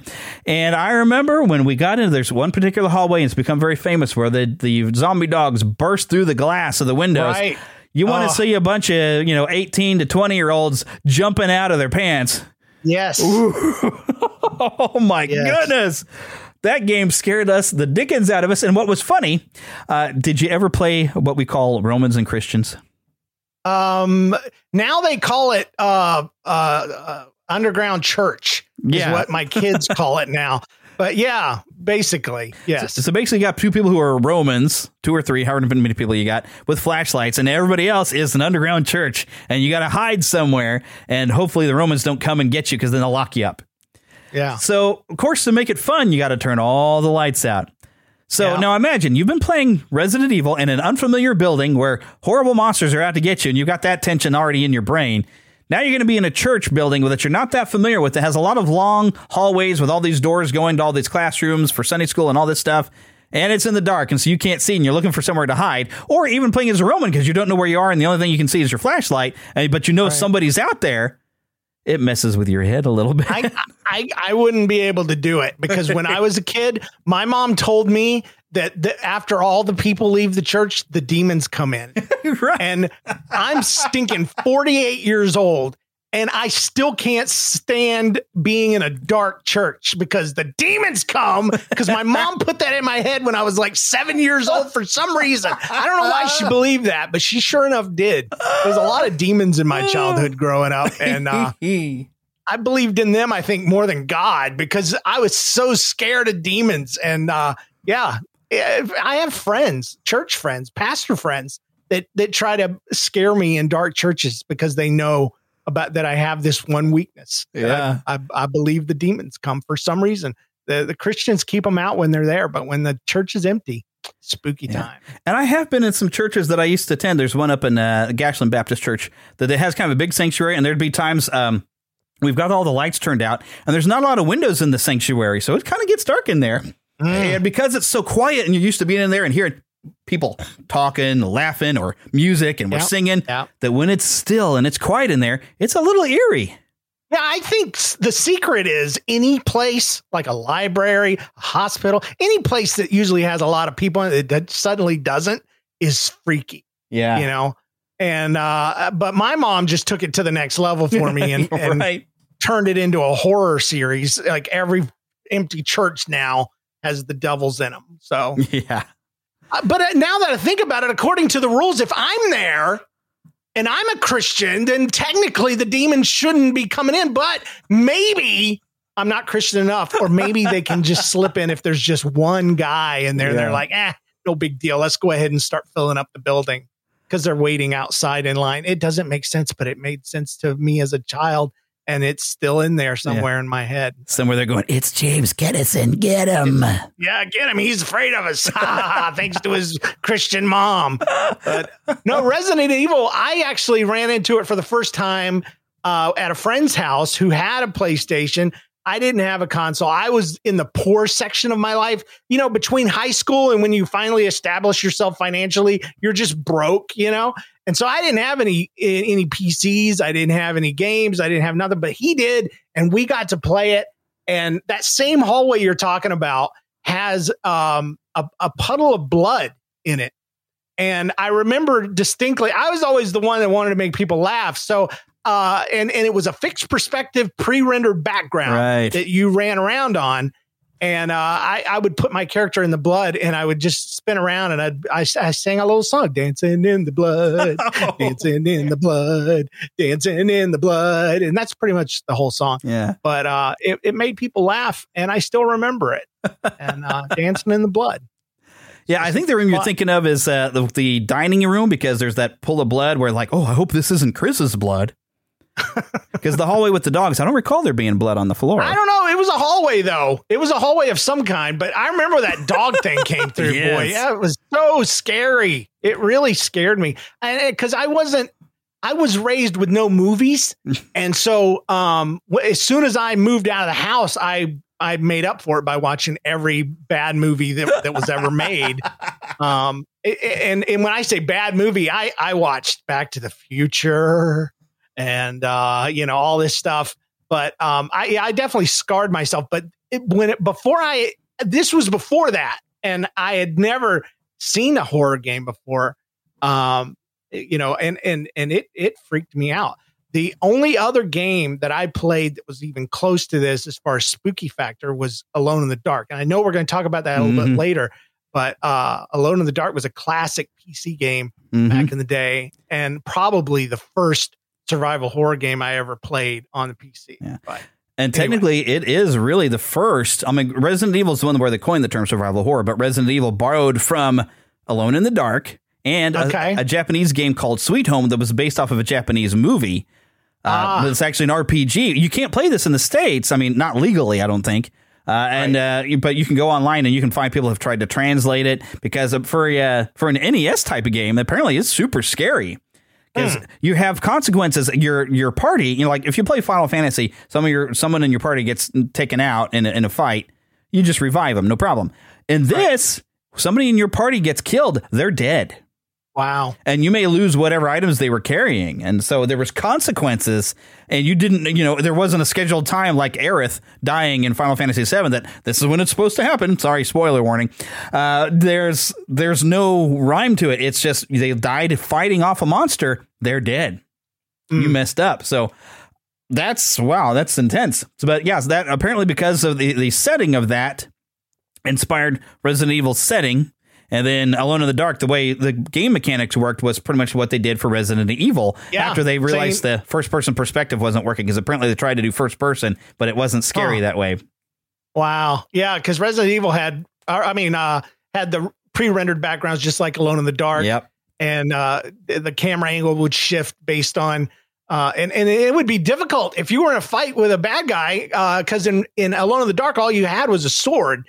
And that camera would move on you, and suddenly you and the bad guy would be in two different places on the screen, and it was difficult. Oof. But that's one thing I like about Resident Evil 7 so much is they went to FPS. Yes, first person. We'll definitely get to that one later too. Yeah. But the fun thing with like Resident Evil, as I mentioned before, that's one of the first 3 games I purchased when I got my PlayStation, when I got my Sears credit card and learned what debt was. But I struggled with it because it's difficult when you kind of don't know where to go. But finally, when I got to that first save room, I was like, I've saved somewhere, and I have somewhere to store items. That changed everything. And then finally, at one point, I kind of figured out where I was going. I figured out how to get out of the mansion. One summer's day, I figured out how to, you go through these, you got these 3 medals or whatever you put in there, and you open it up, and then you get, oh my gosh, I'm outside the mansion. And I thought, I've escaped. I've won. No, sir. No. Welcome to the guardhouse. And even after the guardhouse, you come back into the mansion, and suddenly you got these killer things in there. And then you go underground in a lab, and oh my goodness, it got so, but I ended up like all in one day after I finally figured out how to get outside the mansion. I was just sucked in. And I just kept going, and I got to where I just, just for fun, I would just play through it again, because you could finish it in 4 hours. In fact, my friend Josh, actually, he bought it for the PC later on. I mean, by then we'd had Resident Evil 2 was out and everything, but he bought the original Resident Evil. The opening on a PC, because in Japan, was different. On the PlayStation, they didn't want to see when they're introducing characters Chris Redfield smoking, so they'd cut out his face and put an image of Chris Redfield firing a gun. Plus, they cut out in the opening cinematic in there, they cut away from all the gore. And the PC put it all back in. And that opening is nasty. I mean, because with the guy who's been eaten by a dog, you get to see it a lot more. It's horrible. And then when somebody finds the body, and in the PlayStation, you see them kind of grab and they pull up part of a hand with a gun, and then it cuts off. But in the PC, in the full Japanese version, they pull and they lift that whole severed arm off. And like, so it was horrible. But Josh had just gotten it and came over. He wanted to show it to me. He says, like, you've played this before. And I sat there and I just couldn't stop myself. I just knew what to do. Boom, finished it in, I think, 4 hours or less. And Josh is like, well, I don't need to play it. I saw the whole thing now. So, but that's when Josh realized that I was big into Resident Evil. And so he actually surprised me later. I didn't even know Resident Evil 3 was coming, and he got it for me for Christmas. And I was like, whoa, because he knew I was into that sort of thing. That's awesome. So, but I did learn something since then. Because when you finish the game, you get like a photograph of your character. And when you watch the opening cinematic, you have this girl who's Jill Valentine, and she's got long hair. Now, Jill, ever since then, has been shown with short hair, because I guess she's supposed to have had short hair tucked into her hat. But really, the actress that they got had very beautiful long dark hair. She was a pretty girl. But they had a picture of her at the end, just kind of relaxing and everything. So, but I was wondering, it's like, well, whatever happened to her? Because she was very pretty. Was she a model? Who was she? But I started trying to look up who these people were who played the characters and stuff and that. Like, did they do anything else? Some of them have done some voices for games, But this girl apparently had a horrible time, and she never did any other game stuff because of this. There was a night shoot when they were filming all this, and the mosquitoes out there were really bad because they were filming it in Japan, but there was, I guess, a lake nearby. So the mosquitoes were everywhere, and she just got bit silly. And so she did not have a good time. So the sour look that you see on her face apparently was very legit, because she was not happy. And so she never did a video game shoot after that at all. So, and she just disappeared. I just found out that mosquitoes are an international problem. That's crazy. Okay. Well, didn't you learn that in Lilo and Stitch? I mean, come on, they're a problem. We're missing so many mosquitoes. They're rare. We got to let them feed on us. Until you have been chosen. So, okay. I love that movie. But anyways, so, stemming off from that, I remember when the PlayStation, they got the analog controllers. And so Resident Evil Director's Cut was announced. And I was excited because I got it because, oh, cool, the analog control, that might be interesting. But also they were going to include a demo of Resident Evil 2. And so I traded in my copy of Resident Evil because I figured, oh, well, it's going to be the same game, but the director's cut was going to have different angles and new items and, all these new things. What I did not realize, they messed up the music, and they put in, and people have made fun of this one basement level where it just sounds like some kid got bored and was randomly hitting groups of keys on the keyboard.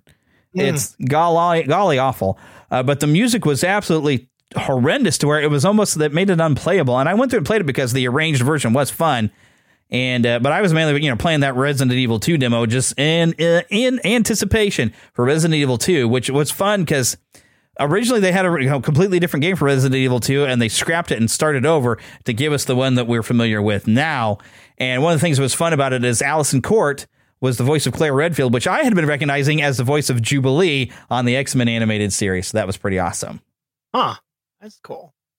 Well, I happened to look up some information on the guy that made the music for the basement level, and it turns out that he made the music level at night near a lake in Japan, and he was being bit by mosquitoes the entire time. So he was actually just swatting at the keyboard, trying to smash bugs. So that's what really happened. There, see, that explains it all. So, but the fun part is this is where we first get introduced to Leon Kennedy, who's become a series staple. And also, of course, we mentioned Claire Redfield. And the fun thing is you had two different discs. Did you ever play Resident Evil 2? No, I didn't. But it's available on PC. They remade it. And it's on sale right now, actually. The remake's pretty good. You should get it. Yeah. I probably should. It's kind of a completely different game, but it's pretty awesome. But the original game had two different discs, one for each character. And after you played through with one character on one disc, you'd put in the other disc to play the other character, and there would be even different story.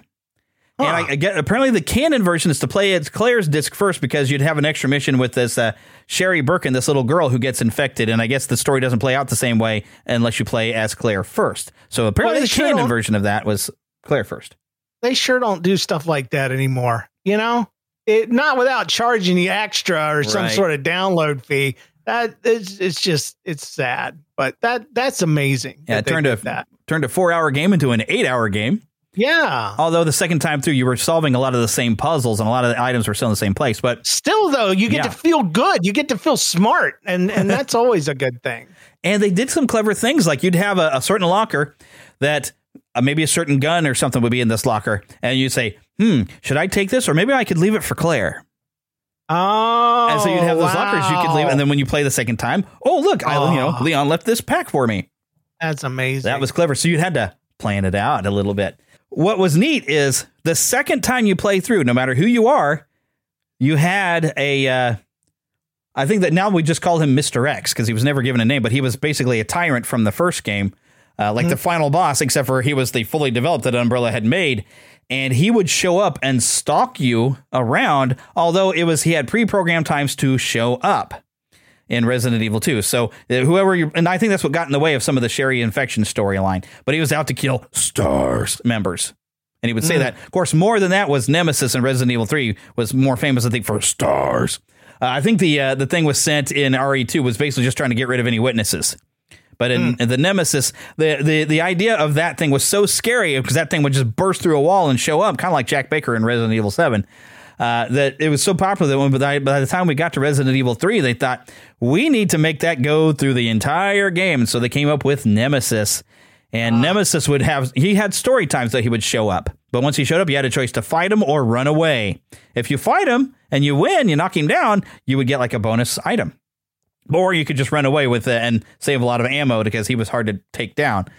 So the weird thing is when they remade Resident Evil 2, they perfected the Mr. X system where he could show up, and they gave him an AI to wander around the place. So you never knew when you might see him. Now, there were some story times that he would make him show up, but he could stalk you around the place. And so it made it very nerve-wracking, kind of similar to, a game about certain aliens we're going to talk about. You could hear him moving around. When you got close to where he was at, you would hear this thump, thump, thump, and you would just turn around and say, I'm not going in that room, but it made it so much more intense. So the Resident Evil 2 remake, which I don't know if I put it on the list to talk about it later, but that just amped it up So yeah, if you haven't played that one, that's would be the way I recommend playing now, it. I've seen all the movies. Oh, does that count? Those movies were terrible. Now this newer movie coming out, I only watched the first movie and it was gross, and I kind of like ugh. But I was like, they didn't keep anything to any of the characters that we knew or anything, except for the second movie. And I tried to watch the second movie because I was like, well, I guess some character that we know is going to show up in this one, right? But it still wasn't. They didn't capture the real feel of Resident Evil. So, I mean, some people who never played the games, I guess, enjoyed the movies enough to where they made however many of them. Yeah, but a lot of them. Finally, we're going to get to one. Resident Evil Welcome to Raccoon City is coming out here in November that actually decided, hey, you know what? There's fans of the games. Let's make a movie that the fans of the games will actually enjoy. And from the trailer I've seen, now granted, I usually don't go to these kind of movies. We've talked about it. I don't go to horror gross movies, but I kind of want to go just because, getting to look at the mansion and some of the stuff they've done. I'm like, this looks like the game. So I might end up going to see that one. I'll just try not to throw up when they do something gross, Yeah. So, but the thing is, when they remade Resident Evil 3 after Mr. X, everybody had big expectations for the Nemesis, but Nemesis on that one works on a script. He shows up at certain times. So, but I think people really wanted him to be stalking them throughout the game like Mr. X does in the remake of Resident Evil 2. So, kind of disappointing. I haven't played the Resident Evil 3 remake because when I was looking in on it, people are saying, well, there's no puzzles in it. It's just straight more action. And it's okay, but people like the original PlayStation version better, which Nemesis actually was not my favorite. It is a favorite to a lot of people because they like the concept of Nemesis, but I felt a lot of it. Especially you even revisit the police station from Resident Evil 2. I felt like I was playing Resident Evil 2 Extended and didn't feel like its own independent game. And I guess the reason behind that, what became Resident Evil Code Veronica, that initially they had thought to make that Resident Evil 3, and they were going to make a side game. It's like, well, what happened to Jill during this time? We were kind of curious, because we got Claire looking for her brother Chris, but what's Jill doing during this? And so they started working on that game as a side project, but then at some point somebody looked at it and says, no, the Jill game is now Resident Evil 3. We're going to make this, what became Code Veronica, that's going to be a side game instead of Resident Evil 3. Wow. So yeah, it kind of changed paths a little bit, which it's very interesting how that happened. But yeah, that's why, to me, Resident Evil 3 doesn't feel like a standalone game. It feels like a continuation, and it does feel like a side game instead of a main game. Although Code Veronica, I still have not completed, and I'm actually trying to complete it on the Scare Play right now because I always get stuck in the same place, and maybe I'll get past where I get stuck. We'll see. We'll see. So you probably haven't played any Resident Evil since the first one, though, I guess, have you? I've played 7. Okay, so when we get to 7, you'll be able to dive in. I'm almost done with it, but I put it down for like 6 months because I thought I beat it, and I wasn't done yet because there was the boat. Oh, the daggum boat. Yeah, so. You've got quite an adventure, and you're going to start learning what's actually going on when you get on that boat. I got to be careful not to spoil anything for you when we get to that later. Yeah. Oh, but that game's intense. But yeah, we'll talk about that one. But the next thing I have on my list, Silent Hill. Now, I remember a game I've never played. I wished I had. I think, well, if you have a PS3, you can purchase pretty cheaply old PS1 games, and I believe Silent Hill is available. Okay. Now, if you've got a good sound system, I kind of recommend it, and I also kind of don't. Because this game was designed to mess with you, the player. Not the character in the game, you. And I remember playing the demo thinking, wow, this is really cool. And it was similar to Resident Evil on the control, except for they actually had, moving backgrounds. You were moving around. But this game liked to throw sounds around. And if you have a good enough, and especially now, if you had like a full surround sound setup with 4 speakers, I'm sure it would really do it worse. But I remember, I would play it on my TV at home, and it wasn't, oh man, that's pretty scary.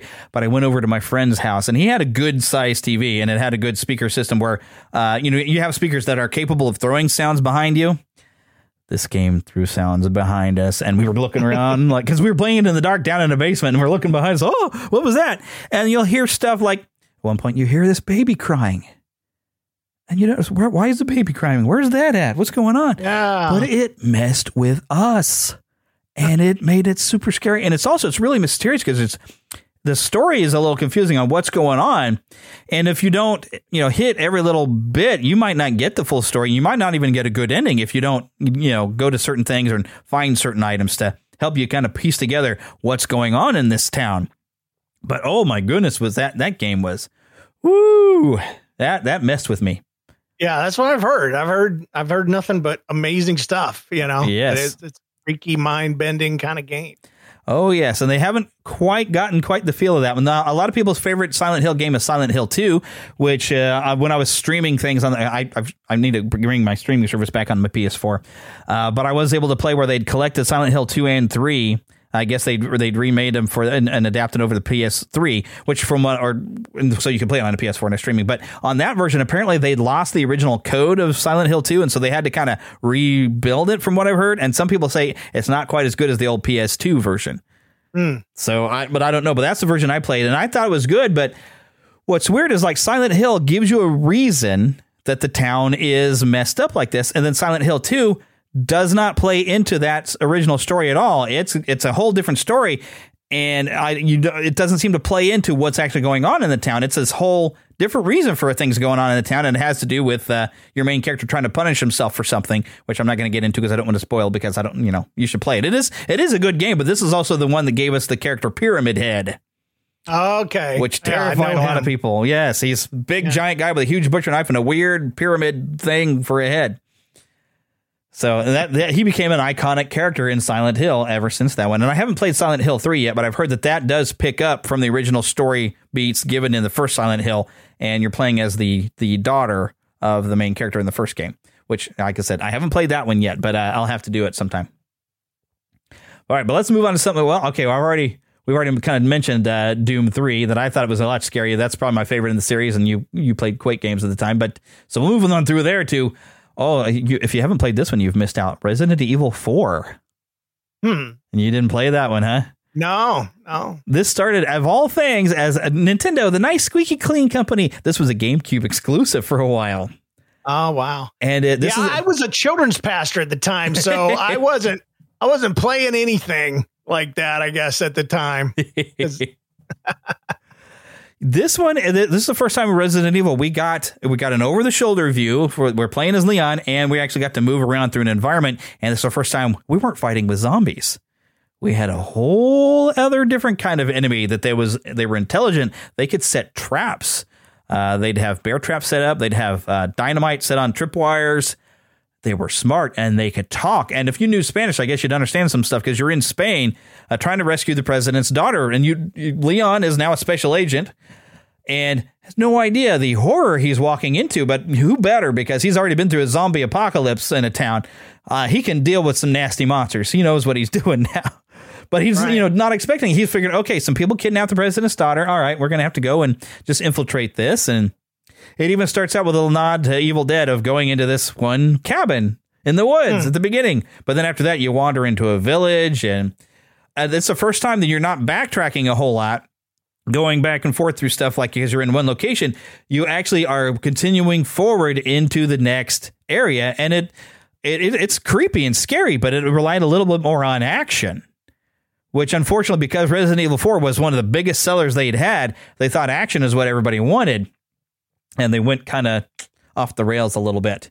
Now, what's funny, at one point, you kind of go into this big manor castle.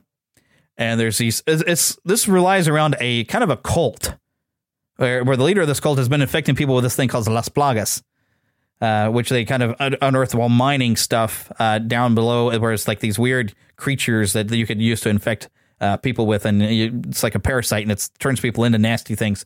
But you're powerful. But these monk people are wandering around the castle, and they're chanting, and the music in the background is whoa. My wife can't stand the sound of it. It is disturbing. And I've even got they had a CD they put out 10 years of Resident Evil, and they had music from all of it, and it had that music bit of the whoa, and that played on there when we were listening in the car, and my wife's like, nope, skip it, nope, can't do it. Yeah.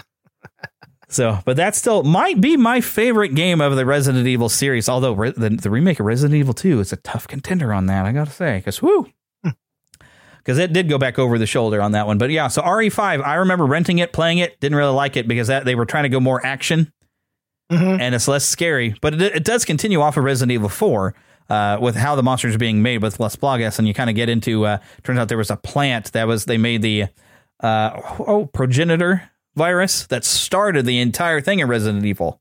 This progenitor virus where they made the T virus and the G virus, and Las Plagas apparently is related to this as well.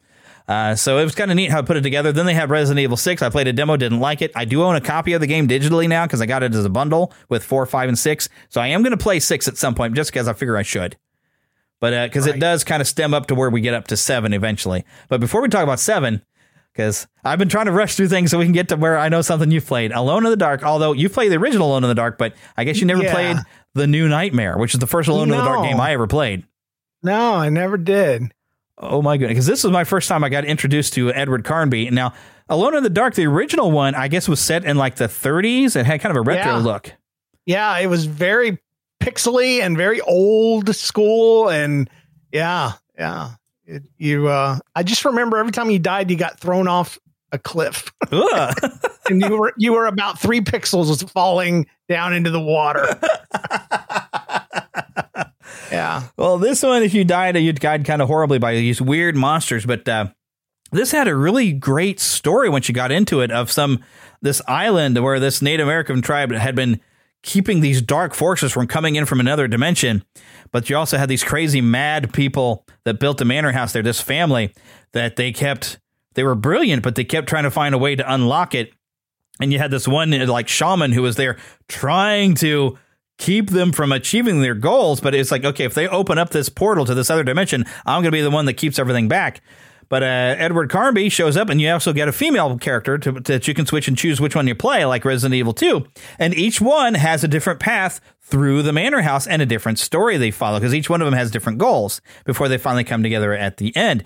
But this is another game that messed with you, the player, with jump scares. So you might be walking along and all of a sudden the screen would flash all these monsters up on screen, but then there'd be nothing, but they'd hear this, but a big loud noise, a lightning flash, something. It would flash things at you. Suddenly something would be there, and then just kidding. And it messed with my head. Now here's the thing, how this one messed with my head. So that part of asleep where you're not quite asleep, but you're not awake, you're just kind of halfway there, and your brain starts looking at things and you can't know what's real anymore. Yeah. Well, okay, my poor wife. I think we hadn't been even married all that long, I think, when I was playing this, and she had sat with me watching it. She was getting into the story of it too.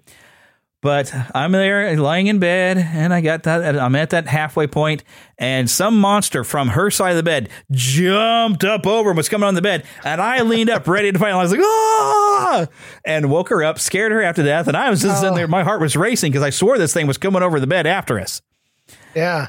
So I think that's the biggest reaction I think a game has ever gotten out of me. Yeah. And I still own a copy of this game, but I haven't really played through the whole thing since, because like that game will mess with your head. Yeah. Yeah. That's why they have ratings, man. That blows my mind that people let kids play these things sometimes. Right. Because if it does that to an adult, imagine what it's doing to the mind of a poor child. Yikes. Yeah. All right. So next thing on, we're getting some stuff that you've gotten to play. So Resident Evil 7. This is, they reinvented it. And like you were saying, going back to first person shooter mode and giving us new characters, a whole new type of way to have monsters. Right. Oh my goodness. And did you play the demo of this? No, I bought it on a Steam sale and I just dove right in head first. Ooh. Into the creepiest family I'd ever visited with. Welcome to the Baker house. What's cool about the demo is it was a separate story. Okay. And you didn't have really a lot of there are some enemy encounters, but it was a mystery and a riddle and a puzzle, but you have to get everything to work out just right. But you have to put together the mannequin hand and point at areas where it's telling you various murders have happened as you walk through, not the main house, but the side house, like the guest house. Mm-hmm. You're just wandering in there and trying to solve some puzzle. Although at one point you kind of see Jack Baker walk by and disappear, but you're playing as a different character. The only thing that carries over into the main game is there's videotape you watch. That is the people who make like the kind of reality show where they're supposed to be visiting supposedly haunted houses. You get to play through that little videotape at one point. Where this is also the first time I played a Resident Evil that had that many F-bombs, which, if you have your button available, I love your F-bomb tone, by the way. Oh, hold on. It is right here. That is hilarious. I love it. But so that's the first time they really had a lot of language in that game. But so you'd play through just the house and had this mysterious story. And the weird thing is they snuck stuff in, and it doesn't always happen. You might look at a certain thing and there'll be a flash of a ghost girl, just poof, and gone. So the demo was disturbing, and it's so much to where I still have the demo because it was scary. And I thought, well, maybe we're actually dealing with something supernatural in the next game. But of course, then you get into the game and you realize it's not so much supernatural ghosts. It's somebody who can get in your head. Right. And I don't want to tell you everything because if you've only gotten up to the boat, you got a flashback adventure to play with Mia to learn out who Mia really is. Yeah. I haven't figured that out yet. Now, what choice did you make at the dock? Who did you save, Mia or Chloe? Oh, see, I put it down for a while and I don't remember. Oh, because if you pick one, you get a bad ending. If you pick the other, you get a good ending. Okay. But I won't tell you which. Okay. But RE7 was great because that's where you had the stalker mechanic where they first realized how good they can make it. Is Jack Baker is just stalking you all over the place. Yeah. In that first bit. Yeah. And then you got to hide from his wife. It's rough. Yeah. It's scary. And that's why I put it down because I'm on the boat and these fungus monsters keep coming after me and I don't have any guns or no ammo. I can't fight them all. And I can't figure out how to get past them. I've even cheated and watched playthroughs and all kinds of stuff. And I've used up all my resources and I think I'm just at an impasse where I can't get through. So yeah, that's the mark of survival horror is inventory management, trying to make sure you have enough bullets. And can I sneak through there without having to kill this thing? Or can I come up with a creative way to kill it? Can I knock it down? Some people have gotten good at kneecapping a lot of monsters and knifing them and saving bullets. Like in RE4, you could really do that. You could kneecap something and then come up with your knife and slash and finish it off. And I think you can do it in RE7, but yeah, I mean, you get panicked in RE7 when you're playing on a console and you miss a lot of shots, and you end up losing bullets. Yeah. Yes, that they brought back everything that made Resident Evil scary in that game. Yeah, but then you get some fun. But I guess you haven't gotten to it. I don't know how much you've seen in some playthroughs. If you've seen everything, there's a salt mine that was really a lot of fun because there's usually a point in a Resident Evil game. And I think it was inspired by Evil Dead 2. When Evil Dead 2, when Ash finally gets his chainsaw arm and his gun, and he twirls that gun around, and he's like, "That's it. I'm tired of this stuff. I'm fighting back." You have a moment in Resident Evil, typically, where you got that point where it's like you feel like you've got enough weaponry, and it's time to kick some zombie butt. And that really, when you get into the salt mine, it's about the point where you get to that point in Resident Evil 7 where you feel like, okay, it's giving me enough ammo. It's time for me to take this thing down. I'm bringing the fight back to you.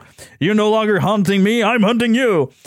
So, but yeah, then you get to the final thing because there involves this little girl, little Eve, which is creepy in itself. But I won't tell you there's very disturbing revelation.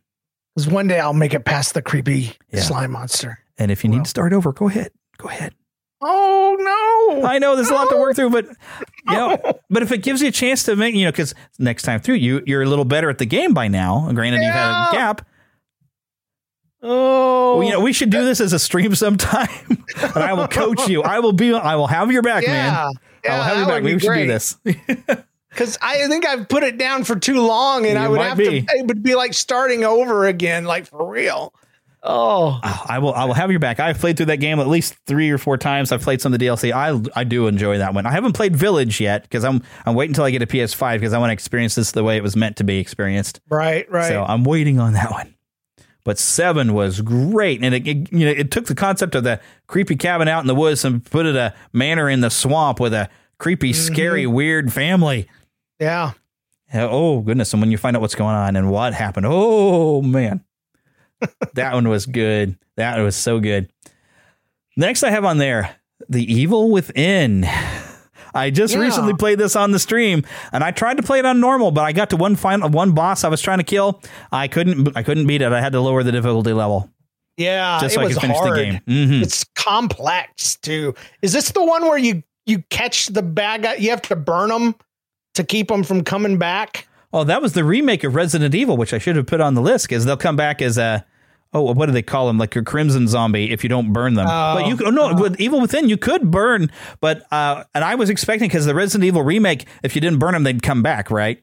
Okay. Now, Evil Within, you're actually burning could be a weapon. So if you knock something down and it's not dead, you could set it on fire and finish it off. Okay. But they would try to fight back if you'd come over to burn them, and they would take a swing at you. Yeah. But you could do it as a quick thing to finish something off if you can burn it. Then you could finish it. But if you did blow the head off or whatever, or if you took it down enough, it actually was dead. But I got into a habit of just burning it anyway, just to make sure that it was dead. Right. But right. yeah, you could. That's right. You'd have a book of matches and you drop a match on it. Yeah. But some things were dead and you just wasted a match. But sometimes they're down, but they're not really dead yet. So you go and drop the match on, and then they'll kind of kick and scream as they burn. Yeah. Yeah. So, yes, that is the one. Yep, I know what you're talking about. That was one of the most confusing stories, though. I had to go through and watch a video explaining, because there's stuff, some notes I guess I didn't read that help explain everything a lot better. Plus, I haven't quite finished the DLC. I got stuck in a downloadable content where you're playing the story of Kidman, the girl. Okay. You play like a prequel with her to find out what her perspective was of what's really going on, because that game was weird and confusing because you kept warping to different locations. So how far did you get? Not very far. Not very far at all. Because it's just like I kept dying. And I'm like, if this is the way the game is going to be, I probably should just downgrade the complexity a little bit. Yeah, lower the difficulty level. Give it another shot. It's worth the experience. But heck, I even got stuck at the beginning of the game when you first, and I guess he's got a name. People call him the Sadist, but he's this big giant guy with a chainsaw. Because when you first, you get into the game and you meet Ruvik, the main villain, he knocks you out. Next thing you know, you find yourself hanging upside down, and the guy with the chainsaw is like doing stuff that you can't see to these bodies he's got hanging, and your character, you've got to escape or before you're next. Right. And I didn't know what to do. Because you do a lot of stealthing in this game and hiding and trying to not get noticed, especially in the first part of the game. You don't have your gun. You've lost your gun because you were captured. And I thought I needed to follow the Sadist character through this doorway. And I thought, okay, well, this is the only way I see to go through. And so like 3 or 4 times I followed him before I realized that where he was at this table where he's chopping somebody up, there's a key hanging there on this hook, and you take that key, you go back where you came from and go through the door. And then oh my gosh, it intensifies because he chases you around and he cuts a bit of your leg. And so then your character is just stumbling around and you got these big giant blades coming from the sides, all kinds of stuff. Yeah. Ooh. Yeah. You at least got through that, right? Yeah. Yeah. Because that was intense, and you can hear me on the scare play. I'm not so much screaming, but at one point you're sliding all this puddle of blood and trying to not get chopped up. And I was going, oh, but I finally did get through it. But yeah, that game was tough. And I haven't played the second one yet, but I'm looking forward to checking it out. But all right, since you haven't got to play through all that one, I don't want to say a whole lot because I don't want to spoil anything. But there we go. We've been hinting at Alien Isolation this entire hour. Love that game, man. Loved it. I bought it on a Steam sale, and it just sat in my inventory for a while. And I think I even started it, and maybe I just wasn't in the right mood for it at the time. But then I played it again, and I just didn't stop until I was done. It was so great. Wow. And yeah, I love being stalked. I love that I had to hold my breath inside you were talking about earlier about hiding in a locker, and you have to hold your breath for part of it, or the alien will know you're in there and grab you. And I got tired of going under. I got to where I was checking all the vents in the ceiling, because if you go under the wrong vent, it'll grab you. And it was great. It was a beautiful game too. Just well done. Very well done. Probably the best Alien game that I've ever played. Best Alien game, bar none, clearly. Yeah, I mean, I agree. It captured the spirit of the first movie entirely. It looks exactly like the movie. It's great. And also getting around where you don't have a weapon. Yes. Oh. No way to defend yourself. Except for, the androids, I realized that you could, if you have once you pick up this wrench, you can smack the androids around. Because not only do you got an alien to contend with, but you've got Killer Bot 5000 running around. Right. It's like, great. If it wasn't bad enough, I got this xenomorph chasing me around. You guys are like turned on the humans because you're panicked. So, but I just finished The Evil Within and I'd had to lower the difficulty level. I will confess, when I played Alien Isolation, I was like, you know what? I just want to be able to get through the entire story and I want to make sure I can finish this. I've been stalked enough.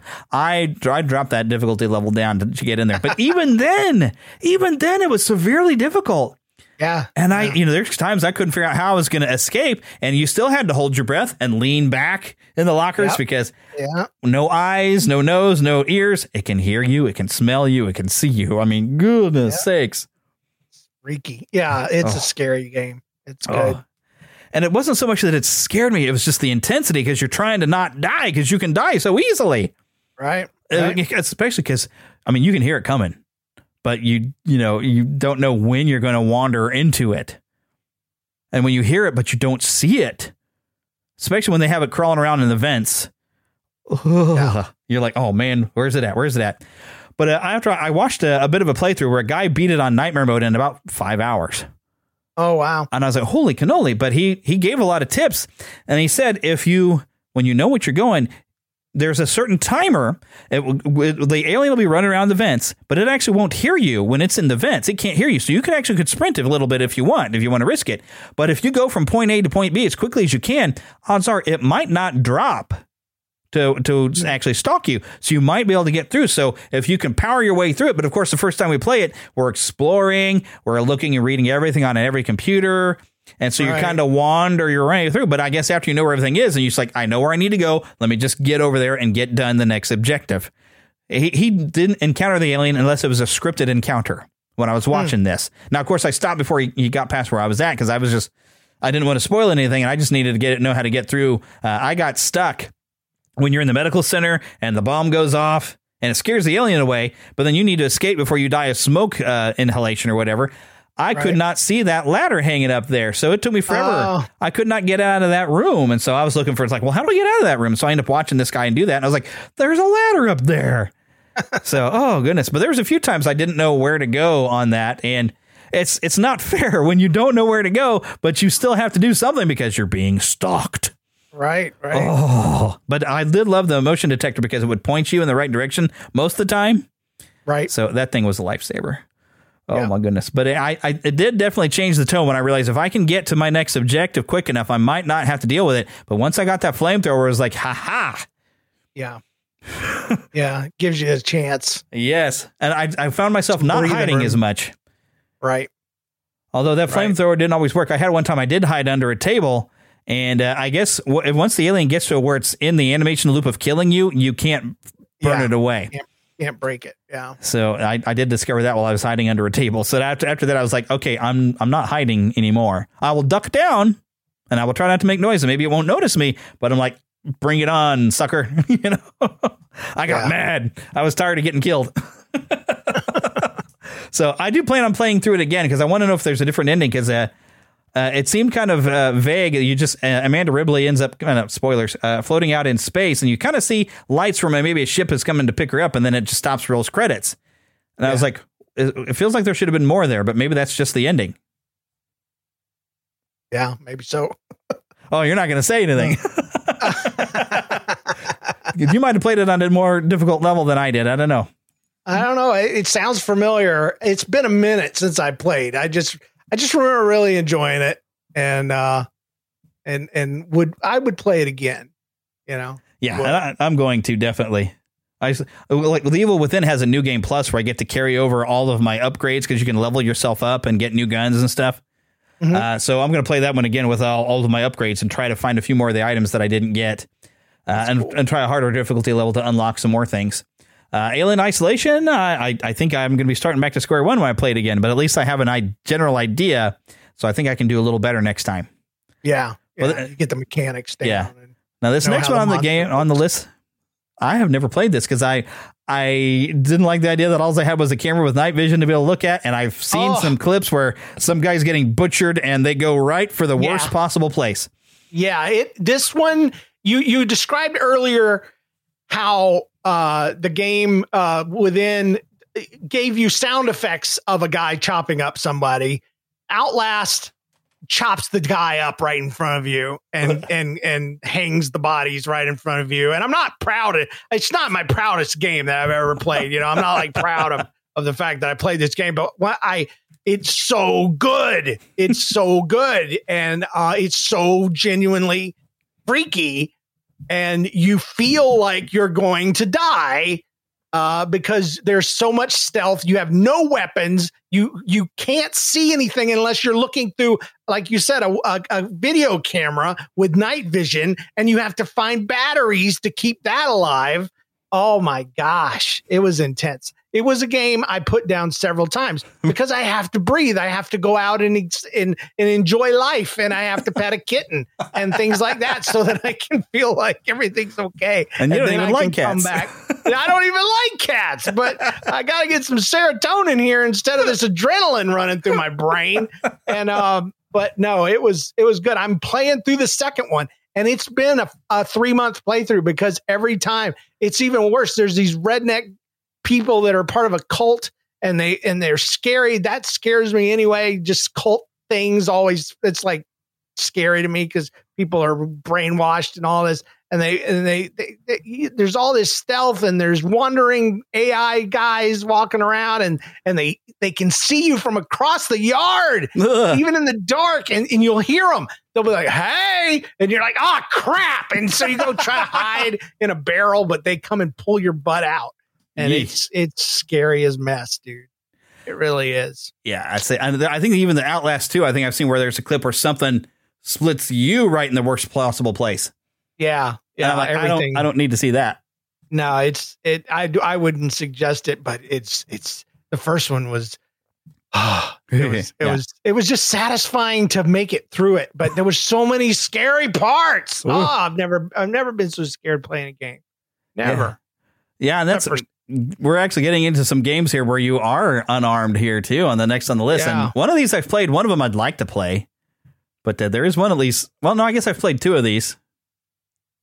But but I guess you couldn't. Okay, did you have more to add into Outlast before we go ahead? No, okay. I'm done. Because Five Nights at Freddy's, I played this on my phone a little bit because I can play the free version, and I think I could get through maybe 2, maybe 3 days. I just could not figure out, and a lot of it just didn't make sense to me. It's like, how come I have this limited power supply? That doesn't even make sense.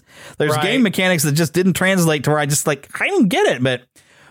Boy, the kids really got into this. I drove a school bus for one school year, and kids would discuss their theories on what's really going on about some kid that was murdered in there, and he's possessed the Freddy or something. I don't know. There's a lot of lore behind the game, but the game itself, I got it. I got how to play it. You can close the doors to keep the animatronic guys from coming to get you, and and turn on lights at certain times and watch the video cameras. But the jump scares, dude, I just couldn't do it. I couldn't do it. It scared me too bad. And I can handle like walking through a haunted house. I enjoy the creativity. I enjoy the mechanical side of it, but the guys jumping out to scare you, that's what gets me. My heart can't handle it. I just can't make it through without wanting to either start closing my eyes and grabbing my wife's back and having her walk me through the whole thing, or maybe sometimes I just want to use the chicken exit. I'm not ashamed to say it. But yeah, I Five Nights at Freddy's is a favorite, and it took the world by storm, and it's a cult classic and all that kind of stuff. But it's just something I've never played past the first day of the first game. And but there's supposed to be a first person shooter version. What? Where you're in a Freddy Fazbear's game, like a Chuck E. Cheese building. And you can go around and slide down slides and get in the ball pit and all kinds of stuff. That one I might look into. Yeah, maybe. Because I like first person shooters. I really do. So I don't know. I've seen the preview for it. Nice. Good. And so you're actually armed then? I don't know. Oh, so it might just be first person perspective, but not necessarily a shooter. Right. Oh, because I would want like an EMP gun or something to like, yeah, robots, huh? Take that, Freddy. Yeah. I'll fast your bender. I don't know. I don't know if that even made sense. But, no, I got what you meant. Yeah. I don't know. Okay, so Layers of Fear. Now, I've played the first one. In fact, I played it again for the second time, actually, just last weekend. The weird thing is I've got it on my Nintendo Switch. I found out if I played it on the PlayStation, I could actually get some achievements. But this is one, apparently, the story, I didn't realize that you can get different endings depending upon different paths that you can take through this creepy house. Huh. But, I like how you described it. Beautiful and disturbing because, my gosh, the style and it's amazing, but it's so creepy. So artsy. It's really good. And you slowly make your way through this storyline, and it opens very slowly, chapter by chapter, almost page by page through what really happened in this situation with this painting and the subject of the painting and the artist that's painting it, and it's really good. Now the second one is totally different, and you're an actor, and you've been called in to perform and audition for a part of a lifetime, and you start going through these series of weird encounters and lots of mannequins and weird lighting and stuff like that. And you're asked to make choices like shooting a female mannequin or a male mannequin and that are having dinner and just weird messing with your mind kind of stuff. And it's another game that I have to set it down and walk away from occasionally. I'm at a point now where there's this invisible monster that's chasing me through a building and I can get away from him, but I can't get that door locked fast enough. And dadgummit, he comes and gets me and I get frustrated and I rage quit. So, that's interesting because like the first one you really can't lose. I mean, I guess there's typically you could die because you do come across the ghost of the guy's wife and she'll come and get you, but then you'll be on the ground and you wake up and you'll be somewhere else. Right. Apparently, and I've seen some footage where you're playing on PlayStation, you get an achievement for the first time that and it's called Embracing Death when she gets you. So I'm like, so does that mean you died at that? And it's like, is there a way to have avoided that? Or is that just I've always figured it was just part of the game because it's almost like you're walking through a novel. Right. And it's like Edgar Allan Poe wrote this thing because it's like a dive into madness. And so you don't know. It's like, okay, how much of this is happening in the house? Is there something really wrong with his house or is it all in his head? Is he drunk right now because he's got an alcohol problem? Right. And so it's this really disturbed thing that's and I haven't played all the there's a DLC that comes with the first one that's the daughter returning to the home. I don't know if I've played through all of that. I should do that sometime. But the second one sounds like you can actually lose at it. Yeah. There's definitely now there's a setting where you can just turn off the monsters and play the story. But I don't want to do it that way. I want to make it through as the game was intended to be played. So but yeah, there's something, it's random encounters and it's just, I think it's scripted, but it feels random to me because, it's the first time I've played through it. Yeah. But you just, the music hypes up and the monster's making noises behind you and he's slowly coming down and you can't really see him because I just imagine he's so scary that your eyes can't manifest what he is. And it's just warping reality all around him. And you're trying to get through these doors and you have to open them and they're heavy metal doors and you're swinging them open and getting through and they're swinging them shut and locking them. And it slows him down so you can get through a little bit more of the map, but he always catches me, always catches up with me. So. Goodness. That might be one that I'd want to play through without the monsters, then come back and do it with the monsters. So I have an idea of where I'm going. So I can just keep moving as best I can to see if I can get away from it. Panic. It's just anxiety inducing. I think that's the biggest part is it maybe not scary. It's just anxiety. And my heart's racing and I have to quit. I just have to walk away for a while. Yeah. So. And I look for some more explanation on some of the stuff I may have missed and different endings on that. I did see something. They're supposed to have released a third one here this month, but I don't know if it's out yet. I don't know. But I did see something about a third one that is expected release was October 2021. So if y'all are into Layers of Fear, and you've played through these other two, get on it. Get on and play that third one. Send me an email. Tell me what you think of the third one. But yeah, Amnesia, The Dark Descent, which apparently Amnesia's become a series of games.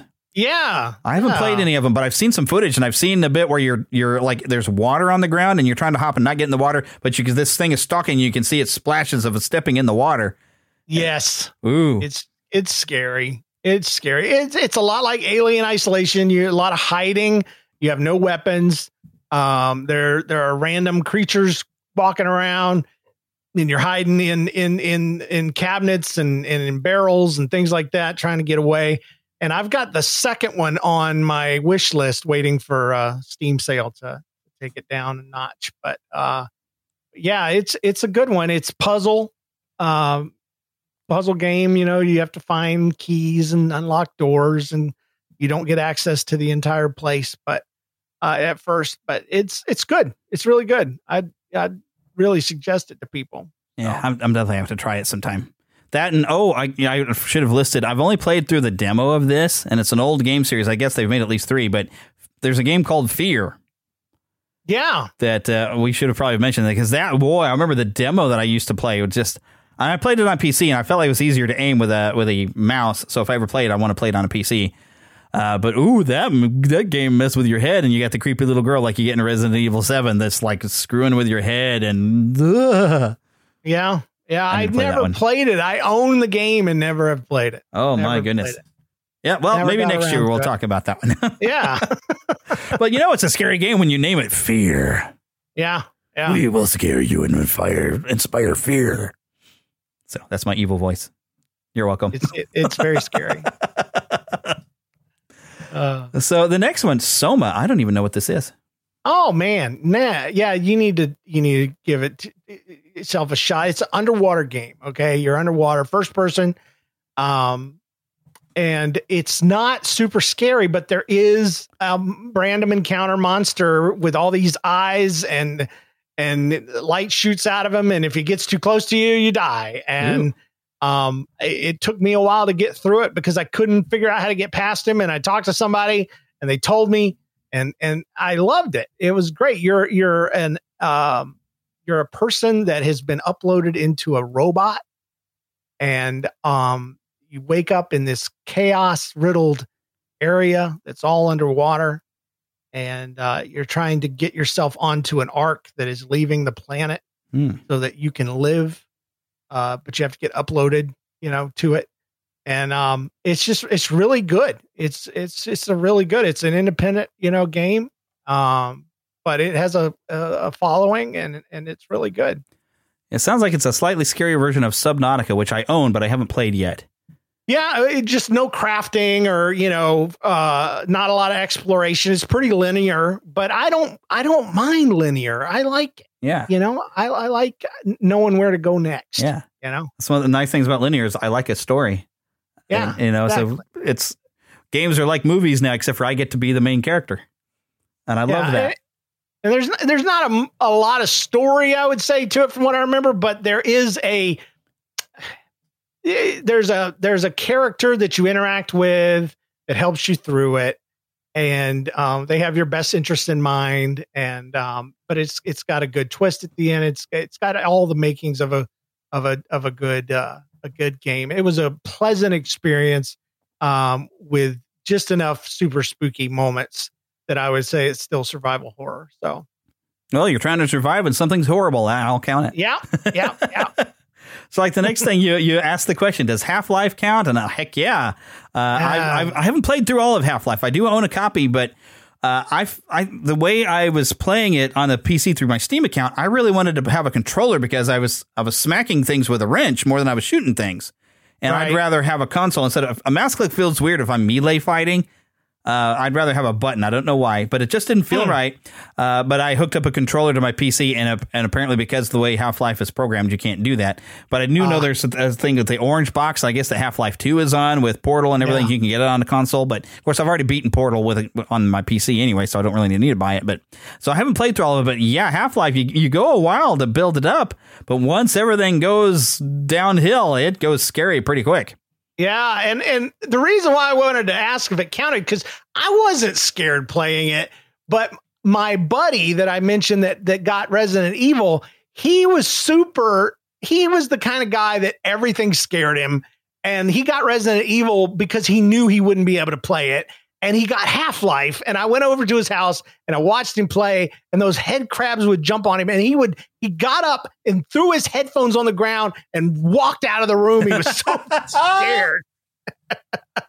And I just enjoy, like I said, it never freaked me out, but I loved watching him play. These, 20 years before Twitch streaming was a thing. Right. I was watching this guy play a game because it was so entertaining because he got so freaked out.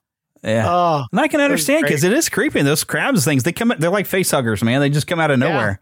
Yeah. Oh, and it's horrible. It's almost like weird zombies and stuff. And yeah, it's got a creepy environment. It's kind of like BioShock is kind of got a scary environment, though it's not necessarily a horror game. It's got that first one's got some scary stuff, and even the beginning of the game when you get in there and you have one of the splicers with the hooks that's trying to get into your capsule where you're at, and even before that, you see her like rip into a guy and like, ugh. Yeah, if you don't like scary games, you're not going to like BioShock, even though we wouldn't classify it as survival horror. Yeah, it's still a spooky game. Yeah, and the villains that you kill are really disturbing, especially the plastic surgeon guy. Oh yeah, that guy was disturbing as heck. Oh, very satisfying to destroy. Yes, yeah, you basically, and that's one of the things that was kind of cool with BioShock 2 is you have villains that maybe they were doing bad things, but they weren't as bad as the first one, and you were given a choice on some of them. Do you want to kill or show mercy to this boss? Mm-hmm. And that was, I love the moral choices you have in BioShock. Yeah, I love that because that is like, you can get rewarded for your choices that you make in a game. I really love that. By different story aspects, and I'm such a goody-goody, I can never make bad choices to get bad endings. I just can't do it. I can't do it. There was something else I was thinking that we should have stuck on here. And I only have played a demo, but I've heard people talk about it. And it's where I think you're playing I think it's called Condemned. There's a series of them, but you're playing as like a police detective and you're trying to track down like this mystery of this serial killer, but they have a lot of disturbing, scary moments apparently in that one as well. Especially with mannequins that seem to have moved by themselves. Oh, so I've only played a little bit of demo, but I've seen some footage of it. But that's become an older game. That is a couple generations. That is PS3, Xbox 360 era. Yeah, that's 2005, according to the internet. Condemned Criminal Origins. Yes, indeed. And I think they made like 3 of them. And the Xbox 360 came out. Oh yeah. And the thing is with the Xbox 360 is. It's almost a brick now. It's got no online feature whatsoever. You don't even get to sign in anymore. So my 360 is sitting there waiting for me to upgrade that thing so I can still play my old Xbox games. There you go. Yeah, I had that one before. I had my PS2 and PS3 and stuff. Of course, I don't have a PS2 anymore, but I'm still playing on a PS4 and a Switch. Yeah. But I like earning an achievement. It makes me feel good. I don't go purposely after getting an achievement to get a platinum, but I like when I get it, and especially in a horror game, an Alien Isolation, getting an achievement means I have completed another chapter. Right. And you need that little pat on the back and say, you made it. You made it. You got through another one, and you're not dead yet. So achievements make me feel good in a horror game because I feel like, I have accomplished something. Even though sometimes you get an achievement like Resident Evil 4, if you shoot the water and you get eaten by the big salamander monster thing, you get the achievement of don't disturb the waters. So, which I did that on purpose on the PS4 because I've beaten it so many times on the GameCube to where I've got the infinite rocket launcher. So now I could just play it on the GameCube for giggles because nothing can stand up to me. But going back on the PS4, oh look, a brand new copy. I got to start from square one, and it makes it a lot tougher because now I've just got a pistol. So it's suddenly Resident Evil 4 became scary again. There you go. So, yeah, they're always worth a replay and always worth a few fresh nightmares. And, of course, no, we didn't cover every single potential survival horror game. We just kind of covered most of what we've played. There's probably a few things we played that we didn't think of. Well, yeah, I mean, like the Slender Man game. I played that one. There's a lot of indie games. There's one called Wick, where there's these scary kids and you have a candle and you're walking through the woods and a field, and they kind of flash in front of you, kind of jump scary kind of stuff. But these, this is a good sampling as far as AAA titles and some AA. So. And there are some that I still want to play, like that Phantasmagoria or something. But you're supposed to be ghost hunters or whatever, and you're trying to investigate a ghost. It's an online game. I've seen it on Steam. I haven't purchased it yet, so I think it's on my watch list. But I want to play with that one. But what I would like is a modified version of that, because what I think would be fun, because I like the idea of going into a house and, okay, we know it's haunted. We just got to find the ghost, identify what type it is. If you had Ghostbuster style equipment, that would be a great Ghostbuster style game, because apparently your team is going in to identify the ghost and know exactly what it is, and then you come back out and another team is supposed to come in later and eliminate the spirit or whatever. But it's like, if you kind of just tooled that into a Ghostbusters, where first we had to figure out what we're dealing with, kind of like the old real Ghostbusters cartoon, they had to kind of figure out what they were dealing with so they knew how to capture it. Right. If they get some license, the people who made that game get some license and make that as a Ghostbuster style game, I'm going to be all over it like grease on a chicken wing or something. I think I just invented a term. I don't know. There you go. Grease on a chicken wing. I like it. But I would be because I'm already kind of into it. I want to play it because it looks very cool and scary. And there's a lot of indie games I've seen some footage of that, like, man, that looks kind of cool. So yeah, we've definitely not put a definitive list, but we definitely played some. If you haven't played these and you like this kind of thing, and you're looking for something fun to do around, this month, whether you celebrate this holiday or not, or you try to ignore it, make it go away, these are still fun games. Yeah. Yeah. I found a couple that I'm going to go. I've been inspired to try some Resident Evil 2. So, oh yes, that remake is good. It's on sale right now on Steam. Yes, indeedy. Yes, indeedy. And especially if they have some of the downloadable stuff where you can just unlock everything. That's kind of fun too. That would be nice. Yeah, especially as I like that you can unlock the original music from the original game. I haven't played through the game with the original music stuck back in it yet, but I like that they included it. But it's having like not really music, but like an environmental feel to the area that in the remake kind of works. And it's kind of nice also to have things quiet, because you need to be able to hear that Mr. X stomping around the place. You kind of know where he is, so you can avoid him at any cost, because you're not going to win that fight. I mean, well, you can knock him down, and I don't know if you get any bonuses for him. I never really knocked him down with anything, because you're low on ammo as it is. Right. So I save my ammo. I'm like, okay, he can't really run, so I can probably get away and get a few rooms away, and he might not figure out where I went. So you kind of just do that. Plus, I kind of figured out he hangs around in the library. So if I kind of can avoid that area until I absolutely have to go to the library, just don't go over there, because for some reason he is always there. Okay. So I will keep that in mind. Oh, yes, because that's part of the fun, but it'll make it just either just as or if not more intense than Alien Isolation, because you're being stalked by something that's got an AI attached to it that knows how to find you. If you go running around the place, it's going to hear you running, and he's coming. Plus, if they even set up where the lickers now, because they don't have eyes, but they can hear, you can actually sneak past lickers. But if you shoot something, it's coming, and they made them harder to deal with than they were in the original game. Man. Some things to keep in mind. But yeah, if you ever want to play through Resident Evil 7, you want to start from the beginning, I say we live stream it, and I will be on there and try to guide you as best I can, and we'll make it fun. Okay, sounds good. Well, thanks for having me on, man. Well, thanks for coming on, even when we didn't do anything funny. So No, it's okay. Yep. It's the many sides of James. The many sides of James. The part of James that James don't talk about at parties. Yes. Especially not at church. Yeah. Yeah. It reminds me of a joke, that if you have a Christian and you bring him fishing with you, if you have one Christian, you don't want to do that because he'll drink all your beer. But if you have two Christians, they won't drink any. So that's pretty funny. Yeah. And that kind of varies by denomination, I think, too. It does. It does. Yeah. But some of us have wine at communion. Some of us have grape juice. Yeah. And some of us can call ourselves saved and still play scary games, and some of us can't, Right. It's all according to what you can handle. And, it's all part of that grace word. And there was even, Paul even says that while everything is allowable, not everything is profitable. Right. So this is allowable, and I'm not doing anything bad, really. No, No, I'm saving the world from bad guys. That's right. What I'm doing. I am saving the world from zombies, and sometimes worse. Killing bad guys. That's what I tell my wife. I'll be in the basement killing bad guys, saving the world. Yeah, no big deal. When my wife comes in on me when I'm playing a game, she's like, "Are you vanquishing evil in here?" Yes, I am. Indeed. But anyways, quick reminder: everybody go. It used to be called Nobody's Listening, so the website is nlcast.com. Have you ever made one that's that story show? Yeah, thatstoryShow.com. Okay, awesome. But go check out, if we've disturbed you, go check out That Story Show and hear some much less disturbing stories, except for sometimes people send in stories of injuries, which I find disturbing. I don't think injuries are not funny. I watch AFV and when I watch somebody fall down and get hurt there, I'm like, okay, well, you hurt yourself a little bit, but you didn't injure yourself. So I can still laugh with you that, okay, you smacked your head. Ha, ha, ha, we'll laugh at you. But if you got hurt, I can't laugh at you. I'm sorry, because I feel bad for you.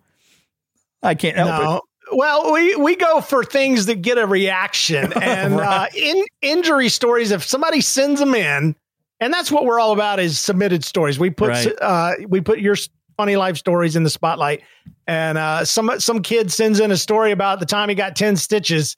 It's a rough read, but we get to relive what they went through. You know, and it's fun. And it's usually how they got hurt. It's an interesting story.